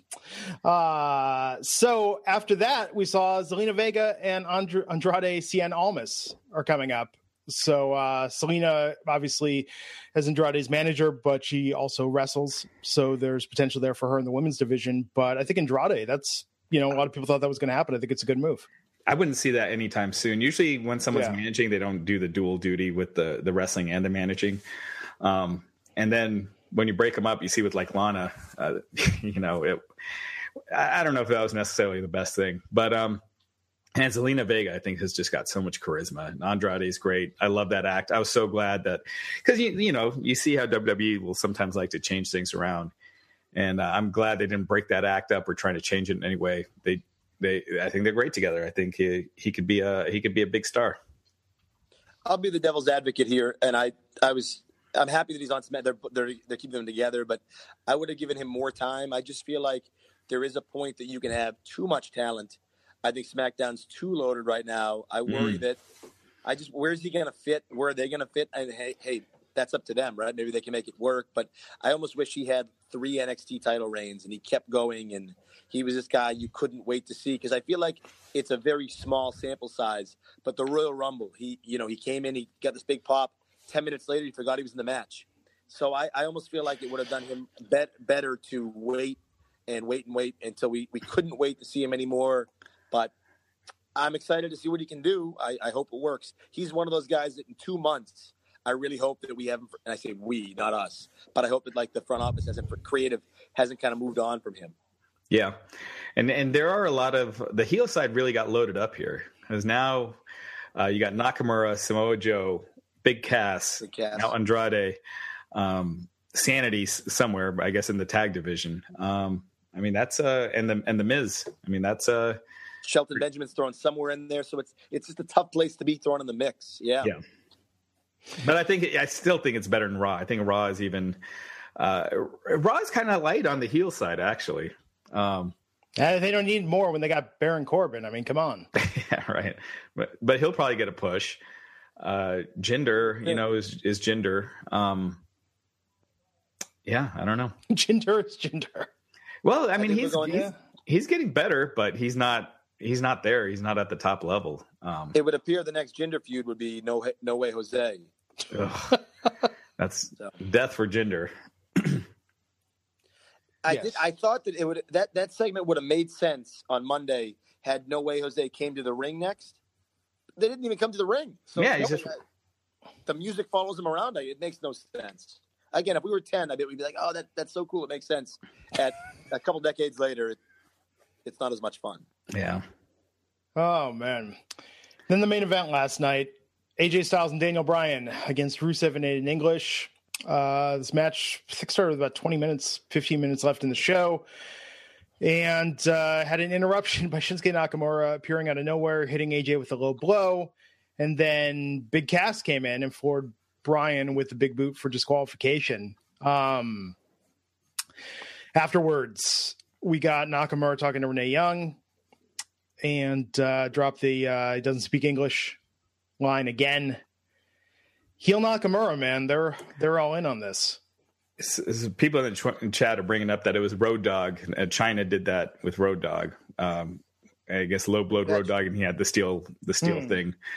It seems like that's what they're building to, right? The fact that they keep doing the spot over and over, that'll probably be the payoff, is the steel cup.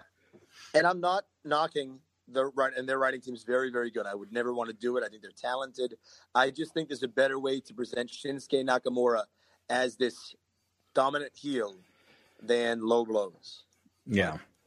I think it's frustrating. The writing team. It's Vince McMahon overriding the writing team. I think that is the issue.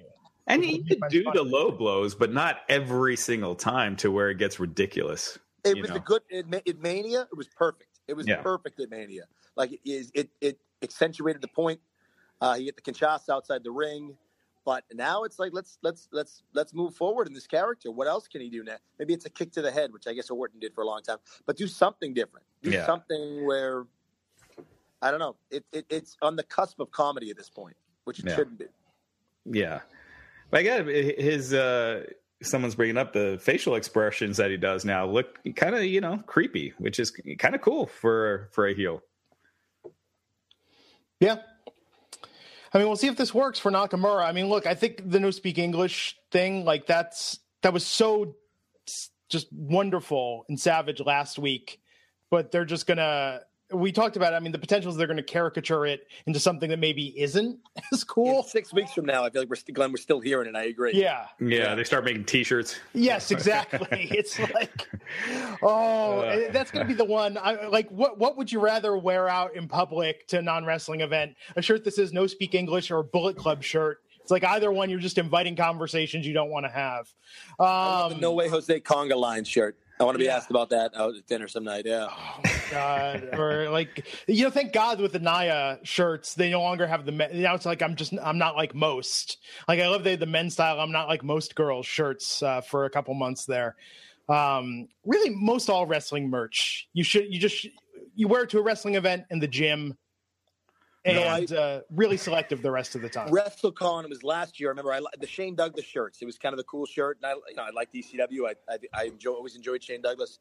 Like he's an ECW legend, and I remember his shirt was kind of cool on the front, and the back had like 3 F-bombs. It's like I really can't wear that anywhere. You know what I mean? Yeah. So, but wrestling, I have to have a whole discussion about wrestling shirts someday. Yeah, Bourbon Street for WrestleMania, there were a lot of shirts I didn't think people actually bought.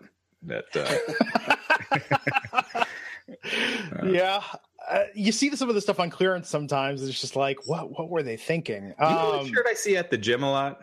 Is the Macho, the old school. I mean, I wear my Macho Man shirt sometimes, but I'll see that a lot at the gym.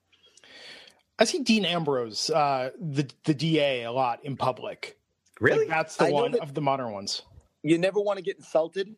But the fact that the Andre documentary, that no baby oil Macho Man story, I think makes Randy look even better, not worse. So it's funny that, That story made no sense to me because Hogan was bathed in baby oil. Like why does it bother? Why would it bother him that Macho Man had it, but not Hogan? I don't think they ever really discussed this, but how much did Andre like Hogan? For a guy that constantly wanted to bust his chops. And I think he had to work with Hulk, right? Because Hulk was the guy. But they kind of glossed over the fact that, hey, was Andre the biggest fan of Hulk? We never got an answer. Yeah, Hogan always made it sound like they were close. True. But, yeah, if they were that close, he should have known the ending to WrestleMania 3. Yeah. Oh, man. John Davis in the chat's asking, do you think they're keeping Nakamura off TV matches so they can change his entrance at all? I can almost see kind of a dark Nakamura theme. I don't think they changed the music. Yeah, I don't know. I'm curious what the big plan is with him. Man, so that's how it ended last night. Big Cass standing over Daniel Bryan in the middle of the ring. What a return. People on Twitter, it must be so awkward. Big Cass and Carmella being on the same roster, the same show. Now, all I keep thinking is probably not as awkward as it is for the guy at home that's hearing about this right now. Or Matt Hardy working with Edge after the whole thing happened with Lita. I mean, you got to deal with awkward moments. Not kind of crazy. So Superstar Shakeup, Justin, what are your big thoughts on how this has worked out? Do you think we see any further moves? Oh, Justin froze. I thought he was deep in thought. I was like, he's really going to hit us with something here. Yeah. Raj, what do you think? And do you think they're doing little tweaks or adjustments? I think that was kind of the end of it. I could see at the Greatest Royal Rumble maybe switching the U.S. and Intercontinental titles, having them switch brands. But or Backlash too, right? They got Randy Orton challenging for the U.S. title, right? Yeah. Unless they changed that, they didn't really mention that tonight. And then the Intercontinental title match, did they announce that for Backlash yet? I don't think so. It's confusing with the two shows. Yeah. They announced AJ versus Shinsuke will be at the Greatest Royal Rumble. So that's coming up next Friday. Yeah. Shinsuke can hit him in the balls again. Yeah. Yeah. They showed the stadium. I mean, it's looking massive. The stage, the set, 60,000 plus. Only families in the first, all the major sections. Really weird. Yeah, man. Yeah. So is that going to be a full sellout? Or are they? I know the cheap seats are sold out. The upper deck where the guys, if you want to go alone or without a woman, I guess. You can only get upper section seats. So. It's funny, and it's the government that's doing this. WWE isn't mandating this or selling the tickets. Although some have a conspiracy theory, because families love Roman. That's why we need families ringside for when Roman Reigns wins. But yeah, well, I mean, I'm seeing more and more a lot of Saudi men, single Saudi men, have been tweeting at us, posting online their frustration over this. I mean, could you imagine if they tried something like this in the U.S.? Like, that would go over horribly. Well, they do that in Japan. New Japan, they have a section that's only for like overseas fans. You know, yeah, not just for men. It's not gender specific, but it's not necessarily on Prince. It's weird. I don't know. Yeah, Natalie's pointing out in the chat that you can just act like you're with someone and go to the show. I don't think their culture is as simple there, because that was my first thought. I was like, what? This is like the makings of a great romantic comedy. I hired a family with a single mom with children to attend a wrestling event, and then bam, we somehow fell in love. Like, it just writes itself, folks. You know? Yeah, it would be something. Yeah. Oh, man. Yeah. So Greatest Royal Rumble, week from Friday. Yeah. Justin is texting me. One sec. Mike Rovolata, super fan of the Wrestling Inc. podcast, always in the chat saying, I wonder if the fan in the neon shirt's going to be there. Like, does Brock Lesnar guy have his tickets for Saudi Arabia? Yeah, people are asking what you get for winning. As of right now, it's a trophy. So, really? Yeah, you didn't see the picture of the trophy. It's on Wrestling Inc., but I don't know if they'll add more to it. We'll see. We'll see if they announce something on Monday. Oh man, I hope so. It's just kind of a waste otherwise. Yeah, that's one of the reasons why no one cares. Like the Andre Battle Royal, you can make people care about it if you had some sort of stip for the winner. But yeah, and those trophies are just so cheap looking that they did at Mania. Yeah. So what's the latest on the WWE TV deal? So Fox, it looks like Fox and ESPN will be getting UFC TV rights. Fox will be paying like $200 million for UFC. They were looking for 400 total, and now with this deal, they'll be getting close to that, 300 to 400 million total. Fox will be putting in about 200. ESPN. It seems like most of their shows will be on their ESPN Plus service. So how this affects WWE is now Fox is not necessarily as desperate to get WWE. They're going to have the UFC deal again. They won't have as many shows as they did under the previous deal if it goes through. But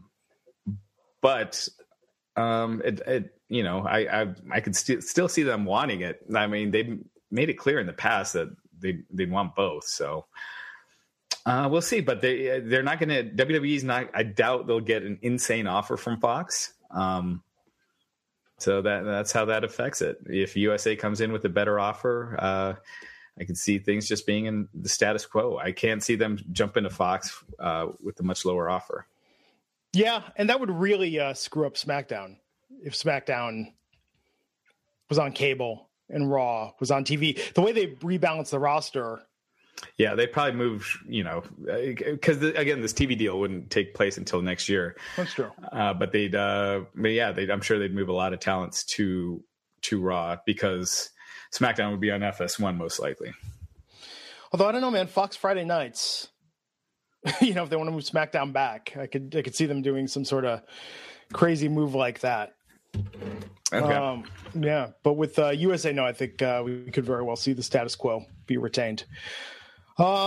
So again, as we talked about at the top of the show, Bruno Sammartino passed away at the age of 82. Wow. Yeah. Like I was saying at the beginning of the show, never seen a Bruno match live. When I started watching wrestling, it was the tail end of his career. He was teaming with his son, WWF.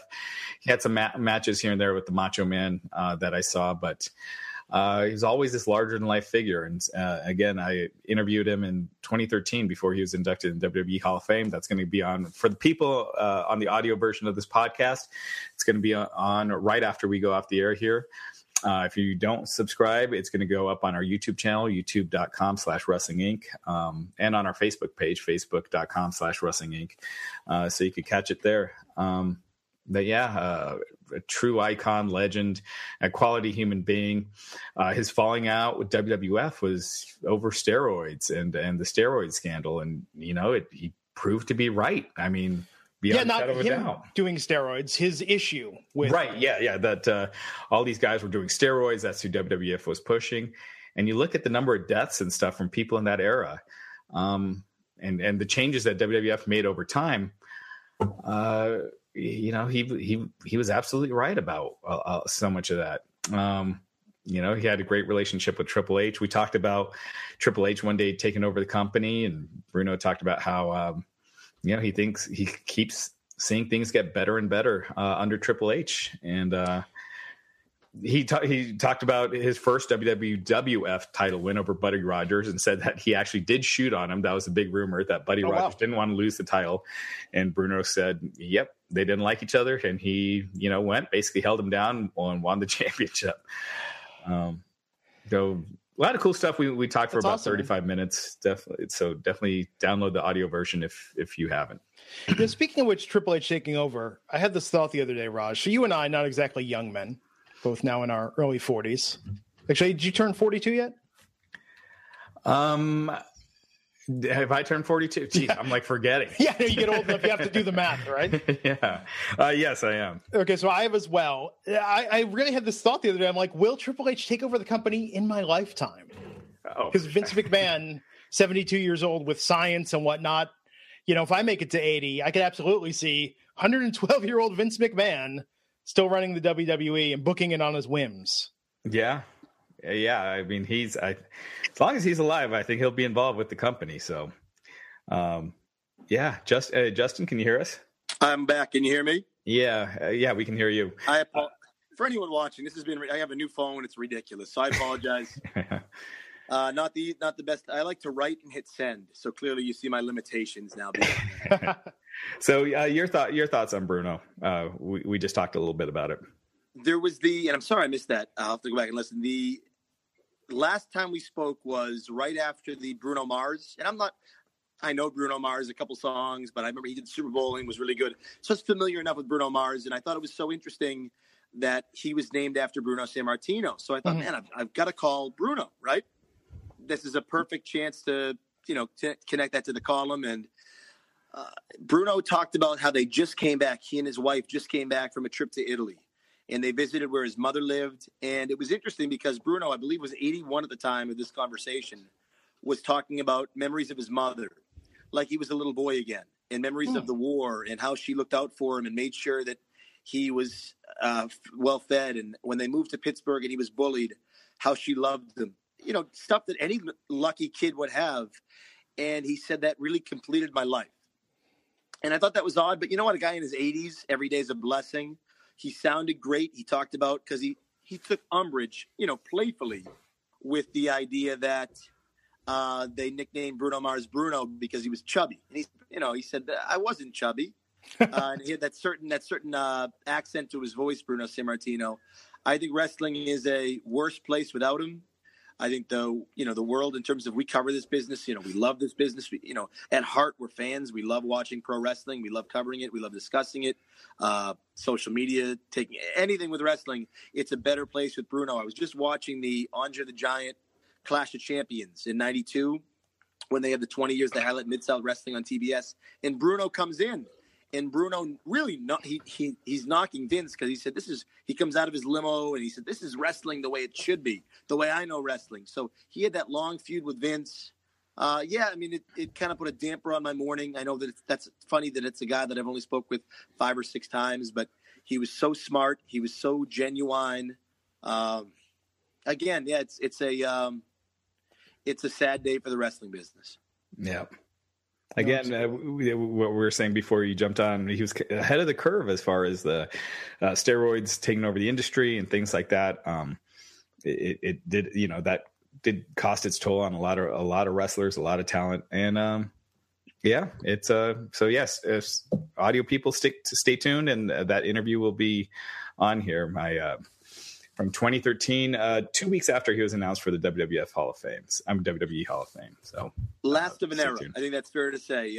And I like the fact that you put on that Mount Rushmore, you put Bruno on that. You can't overlook that, right? I don't care that he didn't get along with Vince for 2 decades and that to his deathbed, he wasn't a fan of Hulk Hogan because it wasn't his style. You know what I mean? So to me, that's perfectly natural and normal. But Bruno is the reason that we're here talking about pro wrestling. Bruno was special. Bruno was unique. And he is, one of the forefathers of this business. Yeah, it's a sad day not to have Bruno Sammartino involved in the world. No, agreed. Anything else we want to cover, Raj, before we wrap things up here? Man, we went like a half hour over, so we'll just save it for Monday.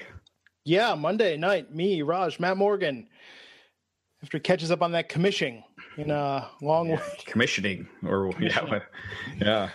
Man, Justin, thanks so much for joining us today. Where can people find your stuff on the web? There'll be no technical difficulties when you click on SI.com, I don't think, today. So I apologize for that. But you guys are always so good to me. The next time I'll make sure that I'm a little more technology savvy. Today, the Week in Wrestling, it opens with an interview with Mick Foley, and that's on SI.com. That should post between 12 and 2. Flip Gordon's in there, who I think is a big piece of the future of this business. Nita Strauss talks about her WrestleMania experience playing out Nakamura. Kenny McIntosh of Inside the Ropes. So it's a fun column, I think, today, and that should drop between 12 and 2. If you want to follow me on Twitter at Justin Barrasso, I'll have the link as soon as it posts. Guys, and thank you too. I think this is really special what you guys do, and it's always a pleasure to be a part of it. Yeah, Justin, while I have you here, how is it writing for SI.com? We're covering wrestling stuff. I know I'd mentioned before on an episode of the podcast with Matt that I used to write for Sports Illustrated for kids 15 years ago, covering video games. And I remember if I did a review and mentioned a feature in the game, they had a fact-checking department that would go in there and make sure that everything I said was accurate. Do you find that the SI editorial oversight understands with professional wrestling and the way stuff gets leaked and sources? Do they give you a fair amount of runway with your? Yeah, I was so lucky for so long to work with Andy Gray. Yeah, who was my editor, and he was executive editor at SI for years.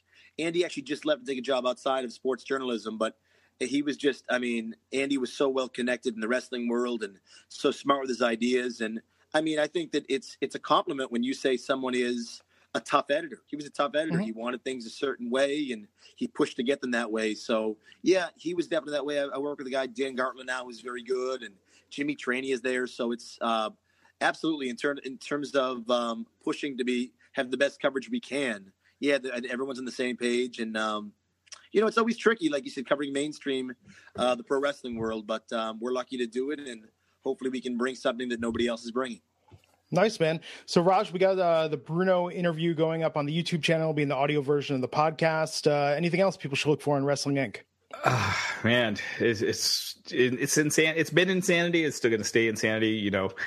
This weekend, I hate to even say it might be a slow one because then something crazy happens. But just keep checking out the site. There's 40 articles a day. So cool, man. I'm Glenn Rubenstein. You can find me on Twitter at Glenn Rubenstein. Appreciate a follow and a shout out. And of course, follow Wrestling Inc. on Twitter as well. Raj Giri _303. Until next time, folks, I'm Glenn Rubenstein. We'll see you back here on the Wrestling Inc. podcast. Take care. It's a WrestlingInc.com exclusive.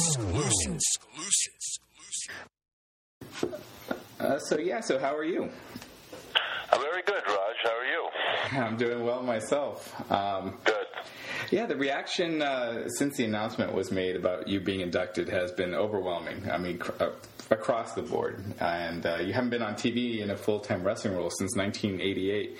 Were you surprised by the reaction, not by just the press, but also the younger and older fans? I'm not surprised. I'm shocked. Okay. I think shocked is more the word, because honestly, when I left the business, I thought that, honestly, I thought that, in time, a few years, some people might remember you, and some might have said, they heard the name, but people move on. There's new interest, all kinds of different things go on all the time, and so it surprised me that how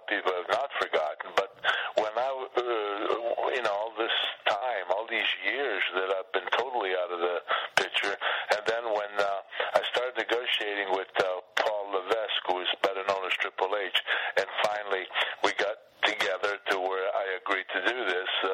When they announced that, I was hoping that there would be some positive reaction, but never in my wildest imagination did I think that it would be the way it's been. I mean, it's unbelievable. My phone hasn't stopped ringing in the last 2 weeks, and I cannot tell you how many interviews I've done, and not only throughout the United States, interviews as far as radios and newspapers, magazines, and televisions, but overseas. I did one or two, and I got one coming from London. I think I got to do Thursday night, and it's just been unbelievable. And the WWE, even Paul Levesque, like I said, Triple H, he told me that they were just flooded, with calls and emails and all that kind of stuff. So yeah, I'm pleasantly surprised, but I'm really quite shocked. Yeah, it's been amazing on our site as well. The stories that we've been doing on it have been the most popular on the site, and people have been sending lots of emails and tweets and comments. So it's definitely the biggest, definitely the biggest induction. I mean, I don't think there will be a bigger induction. Wow, I don't know. We'll see. Yeah, well, you're synonymous with Madison Square Garden, which the most famous arena in the world, and you've sold out the Garden 187 times. When was the last time you were at the Garden? When I retired, officially retired in 1982, I had made the last appearance then. But then when I came back as a color commentator in, I believe it was September of 1984, and I stayed with doing color commentating for the following, I think till 1988. I was asked to put on the tights, which I wasn't thrilled to do, believe me when I tell you. But my son was in the business then too, and so I agreed. And so I appeared in the Garden a number of times. I like to think it was only maybe 3 or 4 times, somewhere around there. Then that was 1988 was the last, 87 or 88 was the last time I ever appeared there. Oh, so you haven't been there? Have you been just as a spectator or anything since? No, I have not been in the Garden. At least 25, 26 years, I have not been in the Garden at all. Oh, wow. And this May, it'll be the 50th anniversary of you defeating Buddy Rogers at the Garden for the WWF title in 48 seconds. Now, there's always been a lot of stories about that match, and the story is that Rogers didn't want to lose to you, and that you basically told him in the ring that he was going to go down that night. Was that how it happened? Just about. Just about, yeah, that's how it happened. Yeah, and was there? And what was Rogers' reaction after the match? Well, we were I don't want to say bitter enemies, but we didn't like each other very much before, ever. And afterwards, it was obviously bad feelings, very bad feelings. We never spoke again, never spoke again for many, many years until, I don't know if you remember, Georgiana Makakopoulos. Right. She used to write she used to write a lot of wrestling stuff and that. And there was a convention one time in New York where they invited some wrestlers yesteryear where we signed autographs and so forth. And I didn't even know it at the time, and I don't think Buddy even knew it at the time.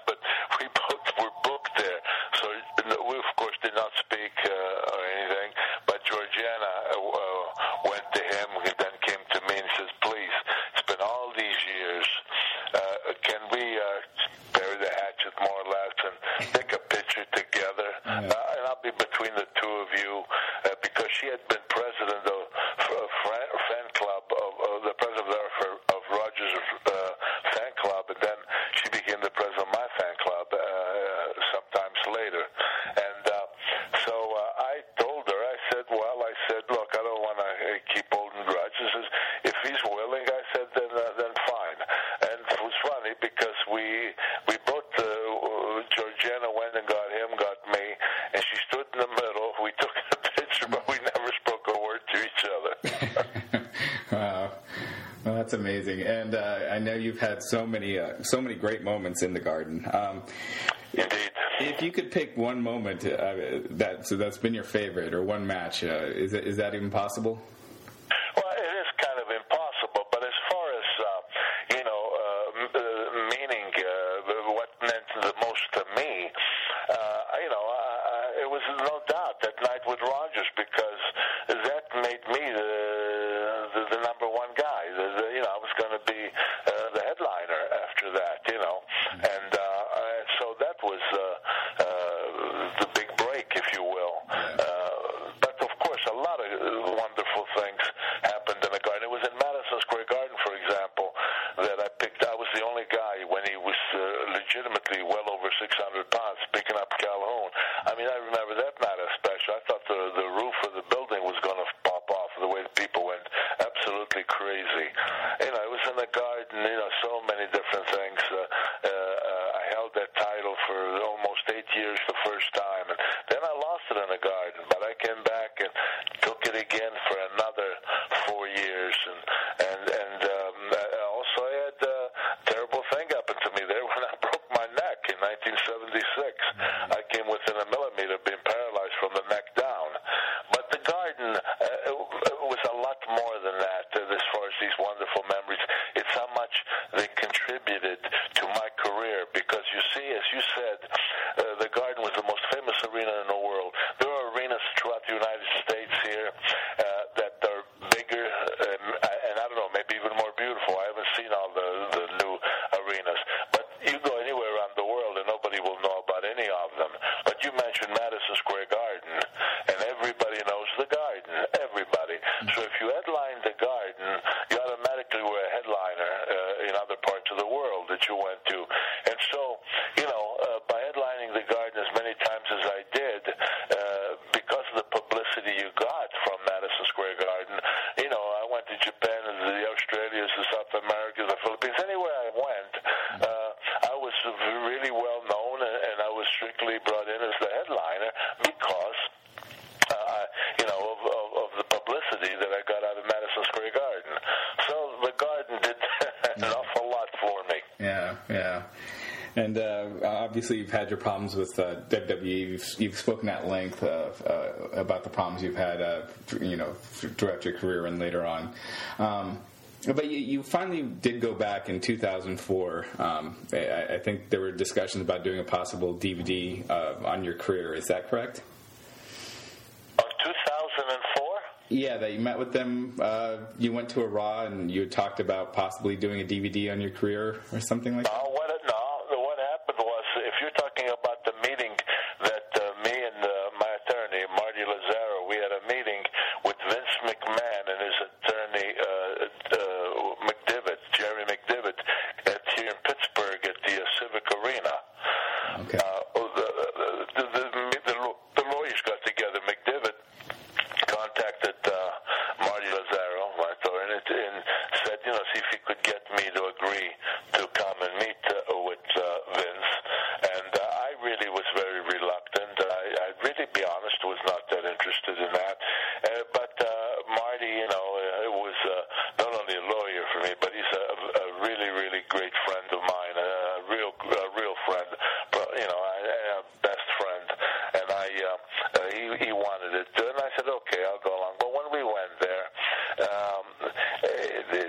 that feelings were still there, and it just didn't work out. I excused myself after about 15 minutes or whatever, and then I left the building, the room, and then of course Marty by himself then he couldn't agree to anything, without me being there. So they were talking about different things that they might be able to do. I turned it down because of the state of wrestling at the time, which I just didn't want to be involved, and that was basically the reason. Yeah, and it seemed like you speaking out about a lot of the problems, you were almost ahead of the curve because, after you spoke out about it, you started seeing these tragedies happen, and wrestling ultimately finally did change for the better, and now it's a much healthier sport and a much healthier business.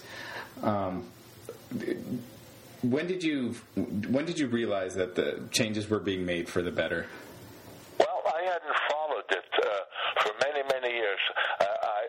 As you said, I'd been very outspoken about all the different things that were bothersome to me. But when I found out, after a good period of time, probably close to 2 years, that nobody seemed to care, State Athletic Commission or any other organization or anyone. I mean, nobody seemed to care to want to take any steps to bring any changes. And so I finally thought, well, I gave it my best shot, didn't do anything, so it's time for me to go on with the rest of my life. And I was okay with that, and I moved on. So I'd never followed it anymore. I didn't watch it anymore. But then about 6-7 months ago, this Paul Triple H, he's better known as Triple H, he contacted me, and he, told me that he introduced himself. Not that I didn't know who he was. I certainly knew his name because he was one of the superstars in wrestling at the time. But he introduced himself, and he seemed very nice on the phone. And he started telling me that he more or less wanted to get, introduced to me so that we could discuss the situation. He says that he understood my feelings in the past, but he wanted to assure me that steps had been taken and changes had been made, and then we're continuing to make more changes. And it was sounded good to me, but I guess I was still a skeptic, even though, like I say, he came across very straightforward. He seemed very honest and sincere about everything he was saying.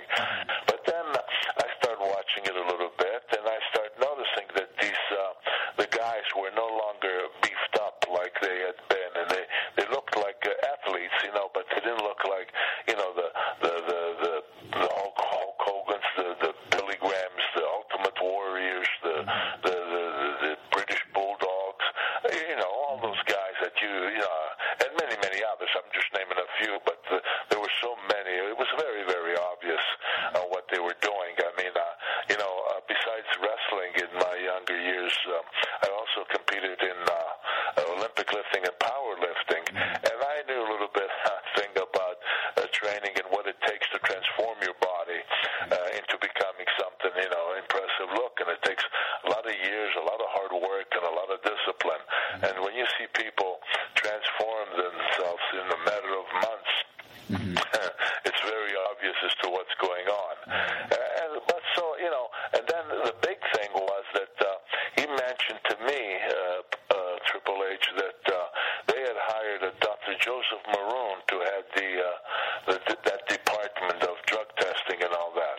Well, it just so happened that I know Dr. Maroon very well. He's a world-renowned neurosurgeon. He operated on me, as a matter of fact, 3 different times, and he's the guy who really saved me a lot because I was headed for a wheelchair. I had done so much damage to my back that I could hardly function. I could hardly stand or walk or anything, and it took 3 surgeries. But he put me in shape to where now I do 4 and 5 miles of road work 3 days a week, and the other 3 days I'm still pumping iron at this age. Excuse me. So I had some meetings with Dr. Maroon. I wanted him to explain to me, too, what exactly was going on in that. And I know this man, and he's got this tremendous reputation. He told me how strict the testing was, and nobody tied his hand. That the facts were that the WWE actually wanted him and his team. He had a team of about 5 or 6 other doctors with him. That they wanted to really, really test everybody, and they were interested in a wellness program, not only with the drugs, but the concussions and the general health overall of the individuals to perform in the ring. Well, after these few meetings with Dr. Maroon, everything that Paul told me, Triple H, it was absolutely true. And then Triple H also told me about the changes that they made as far as things that I had spoken up about, like the nudity, the vulgarity, the profanity. And he again encouraged me to watch, because he said that they had made all the changes. And frankly, I started watching for a couple of months to be convinced of what I was seeing. And absolutely, there's been no nudity. There was nothing, no vulgarity of any kind, and the profanity is all gone as well.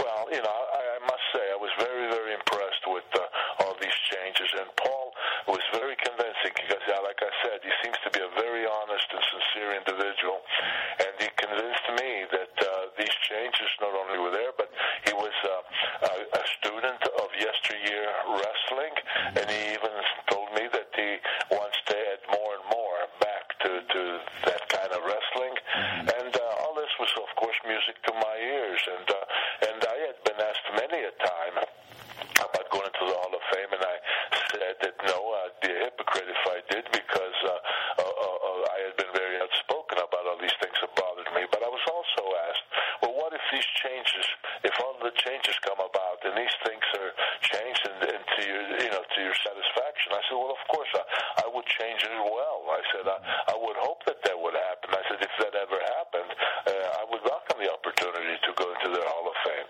And in fact, that's exactly what happened, Raj. I mean, all the changes were made.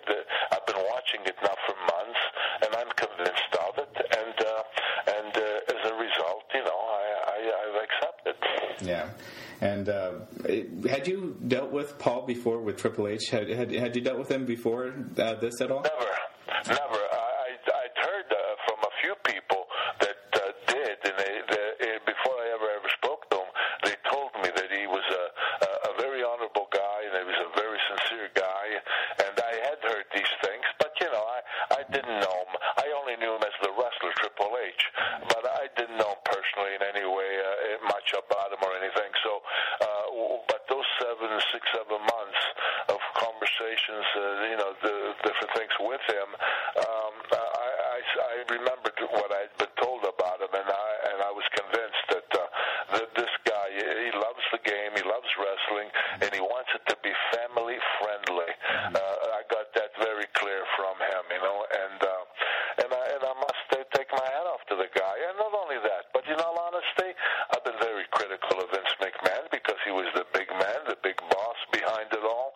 But I was also told that by Dr. Maroon and others that he too was very sincere about changing the product to make the proper changes. So I don't know if Paul is the one who convinced him or the two of them together. I don't know. The point is though that I was critical of them during that period, but I must praise them today for making the game more family friendly. I love that, and so everything for me right now is fine, and I'm happily going into this Hall of Fame. Yeah, and you mentioned Vince. Do you think you'll meet with him before the Hall of Fame? With Vince, you mean, or? Yeah, with Vince. No, from my understanding with Vince is that the night in the garden at the Hall of Fame, that he and I probably would have a private meeting and see what happens. Yeah, and you've worked for both Vince and his father. You've worked for several other, many other promoters. And Triple H, is kind of in line to take over the company one day when Vince decides to step down. With your dealings with Triple H, how do you see the future of WWE under his direction? I'm convinced that it'll just keep getting better. I really believe that because all the conversations I've had with him convinces me that he really wants it to be the best that it can possibly be, and he wants to do everything in his power to make it the best. He wants it to be, like I said, very family friendly, and he wants to bring back some of the old school type wrestling. I mean, listening to him, I am very convinced that the product will get better and better all the time. Yeah, and with the current product, I know in the past you've spoken highly of Kurt Angle. Are there any of the other current stars that you have your eye on that you think that you're a fan of? Well, I'm not too familiar with too many of these fellas. Kurt Angle, because I knew he's from Pittsburgh, and I knew his background very well in his amateur days, and of course going to the Olympics and all that. And when he went got into professional wrestling, he was very good as far as adjusting and displaying a lot of great moves and stuff in the ring that I think was something that the fans could look at and say, hey, that's wrestling. You know what I mean? Today, I'm watching. I see a lot of these guys. They were very athletic, and they work hard. They move well. With the WWE, I'm still trying to learn all the names, but this Cena, of course, and there's this guy I wrestled his grandfather, believe it or not, and his father. And I'm talking about Randy Orton. I've seen this fellow Swagger, however you pronounce his name. He seems pretty talented. There's this guy Punk, even though his mouth, is a villain, says all kind of crazy things. But watching him wrestle, he performs well. There's a number of them that I think that some of them do these crazy acrobatic moves from top rope and that, which of course it's not something I would have ever done or anything like that, and couldn't do. But we were different. We did more in-ring stuff, in my day, more wrestling and so forth, and also, the size of the individual too, to do these triple somersaults or some of the acrobatic things that they do. In my day, I myself, in my prime, in the late 50s and throughout the 60s and up to the middle 70s, I was, about 270, 275. After I broke my neck and I was in the hospital for a month or so, I dropped the weight down to about 250 and kept that weight till I retired. But we had guys like Don Leo Jonathan, 6'7", 350 pounds. Big Bill Miller, 6'6", 330 pounds. Bobo Brazil, 6'5", 310 or 20 pounds. Monsoon, 6'5" or 420 pounds. We had a lot of giants in those days, So the wrestling was a little bit different, quite a bit different than it is now. Right. And I know you get this question a lot about who you want to induct you, but if you could choose just one name, who would that be? You know what? I wish I could tell you right off the bat. I'd like Dominic DeNucci for one, because he and I not only came from the same neck of the wood in the old country, but we've been friends for many years. We spent time in Australia together wrestling, although he was a big star in Australia. We stayed there for a whole year. I used to just go for a couple weeks, 3 weeks at a time. But I've been in Japan with Dominic. He's wrestled all over the world, but like I said, because he's a very I know him for all these years. He's been a personal friend. He's a good guy, and I would certainly be proud to have him. But there are other people that I would accept. But the WWE has asked me, and it's in a very nice way. They said that if I would allow them to make some suggestions, because they would like somebody that's worldly, somebody that's really well known, that because they say they wanted to make it a special introduction and all that. So I told them, that sure, come up with some names, and then let's kick those names around, whether it be the ones that you might come up with, and maybe somebody that I might come up with, and so there's plenty of time for it yet. So no decision has really been made. But if I couldn't have a Dominic DeNucci, let's say, if it was my choices, I would go with an Ivan Koloff, because he's the guy who took the belt from me, and so he made an impact, and I think that it might be appropriate. Another guy who made a great impact with was Larry Zbyszko. I mean, when I went to end my career, we sold out every arena and turned them away by the thousands, including Shea Stadium. So, I mean, he made and he used to be my protege, and helped him get into wrestling, actually. And so, he would be a consideration, of course. But again, I'm going to see what they come up with, and then we have to get our heads together and see what we can agree with. Yeah, and now kind of looking to the Hall of Fame and being there that night, how do you prepare for something like that, returning after 25 years to Madison Square Garden? I mean, it's going to be a crazy ovation. I hope so. I don't know that. Remember, we have the fans that are going to fill that garden that night. I wonder how many of them were even born 50 years ago when I first became champion, and maybe their parents and grandparents. But everybody's telling me what you just said. I hope that's true, but I can't. These are younger people. I don't know what to expect. I honestly don't. Yeah, and you're also going to be. I'm guessing you'll be making an appearance at WrestleMania as well, correct? Yes, I will. I will just. No big deal there. I will just be introduced to that audience, and then that's it. And then I've heard that you'll also be at Monday Night Raw the following night in New Jersey. Yes, I agreed. When we agreed to this, we agreed that I would do, of course, the Hall of Fame. Then the next night is WrestleMania. Then the very next night after that is Monday Night Raw. And they asked me they would like for me to all three of those, and I said sure. I'm going to be there anyway. Why not? So I did agree. Yeah. And do you know what you'll be doing on Monday Night Raw? No, I have no idea. I think just an appearance, but I don't think anything special, at least that I know of, unless they'll inform me of exactly what they want, what they expect. But as of now, I just know that I'm going to make an appearance there, and that's all I know. Sure. And can fans expect to see more of you in WWE going forward after WrestleMania weekend?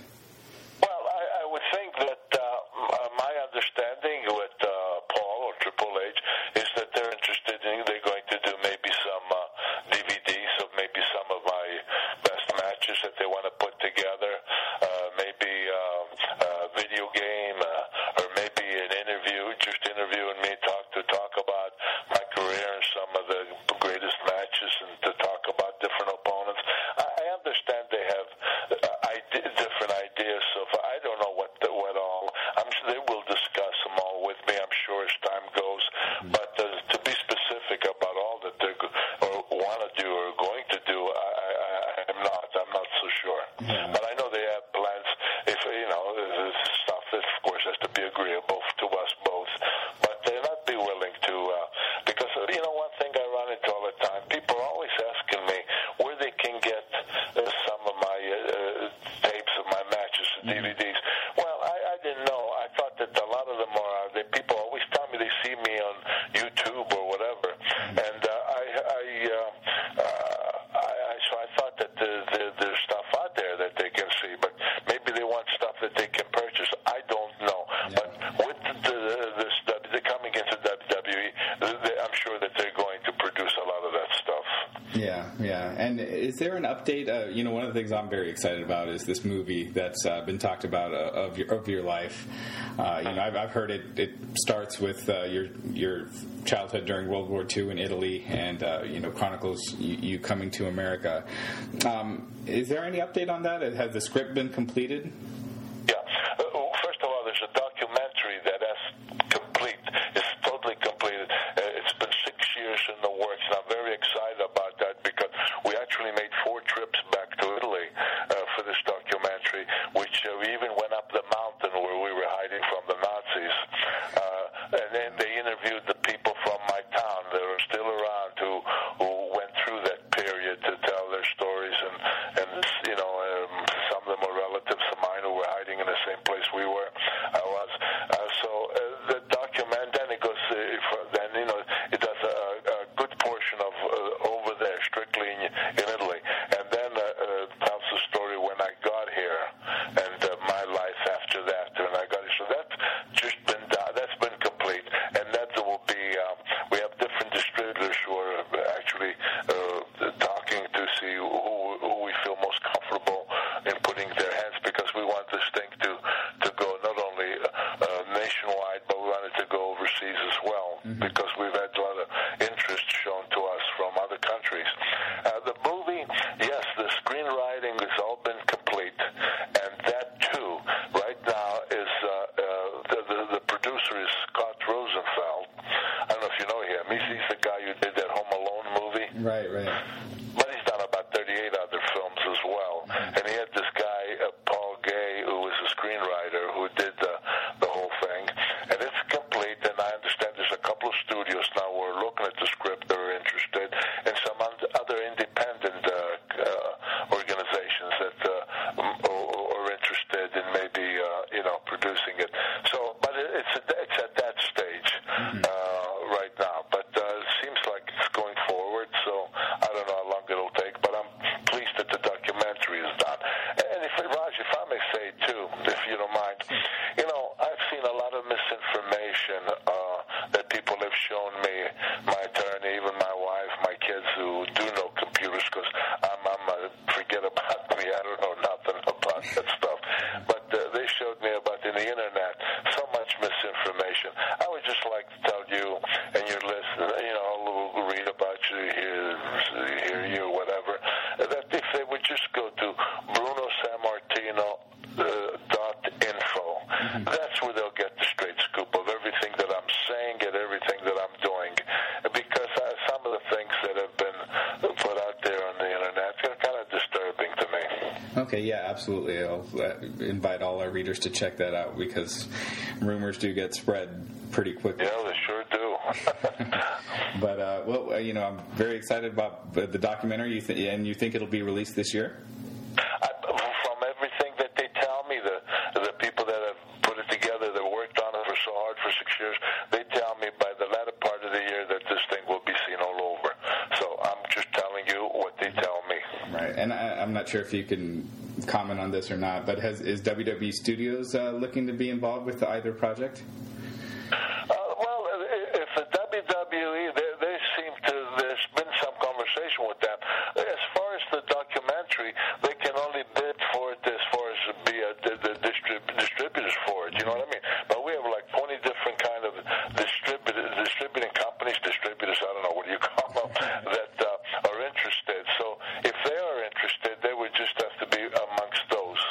And as far as the film, I did hear, now this I was told, that Scott Rosenfeld, in fact, told me, the producer, he said that the movie, the film department, I guess, of WWE did, in knowing about this, the film and everything, that they did contact him and they did say to him that when the screenwriting was all done, that they would like to see it as well, and because they may be interested in it. But that's all I know. How serious that is or not, I don't know. Okay, and final question, if you could pick anyone to play you in the movie, who would you pick? My goodness, I don't have the slightest idea. I really don't, because in my heyday, when first of all, there's going to have to be a number of me, because you have to have me as an 8-year-old kid who went up that mountain and who got deathly sick after I was there for 14 months. I came down with traumatic fever.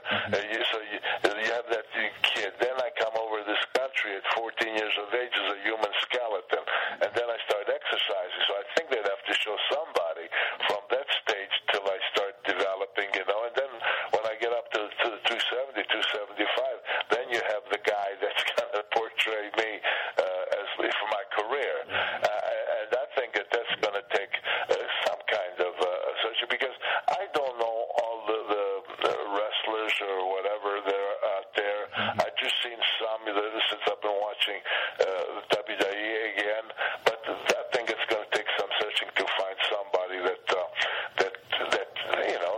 meets the proper criteria. Someone that's going to be 6 foot tall, 275 pounds, and hopefully someone who looks like he's trained as hard as I used to train, so that fit the part well. I don't know where they're looking at or who, if there's anybody in mind. Nobody's told me. As far as me, I'll be honest with you, so far since I've been watching it, I don't see anyone that I think could play me at my part that looks like me. I mean, there's a lot of great looking guys out there, don't get me wrong, physically and that. But I don't know. I just don't know. I'm very curious myself as to who's going to wind up playing that part. Sure, thanks. And I appreciate you taking the time. I did want to ask one thing that you had mentioned. You talked about going back to Italy while you were filming the documentary, and it's an amazing story of your family hiding from German soldiers in the mountains. Was that your first time going to Italy since your childhood, at least those parts? No, I went back in 1966, the first time back. My wife and I and my son, we went back in 1966, but I never went back up the mountain. I swore that I would never do that. But then when this documentary started, both my good friend, Marty Lazzaro, and the people were doing all the shooting, which was, a guy named Kenny Brown and Josh Britt, and also Scott Rosenfeld came in from California, made the journey up there because they all wanted to go up that mountain. So I didn't want to go. I really didn't, but they expressed to me how important it was that we went up there and we interviewed up there and filmed up there. So I did, and I was glad I did because I had nightmares about it. But after it was all done and as time has gone by, I'm really glad that I did it, not to go back and to relive that period. I think it was important. Yeah. Well, thanks again. Thanks again, Bruno. It's really been an honor speaking with you. Thank you so very kindly, Raj. It's very kind of you. For all the latest news and interviews, WrestlingInc.com is the only website you need.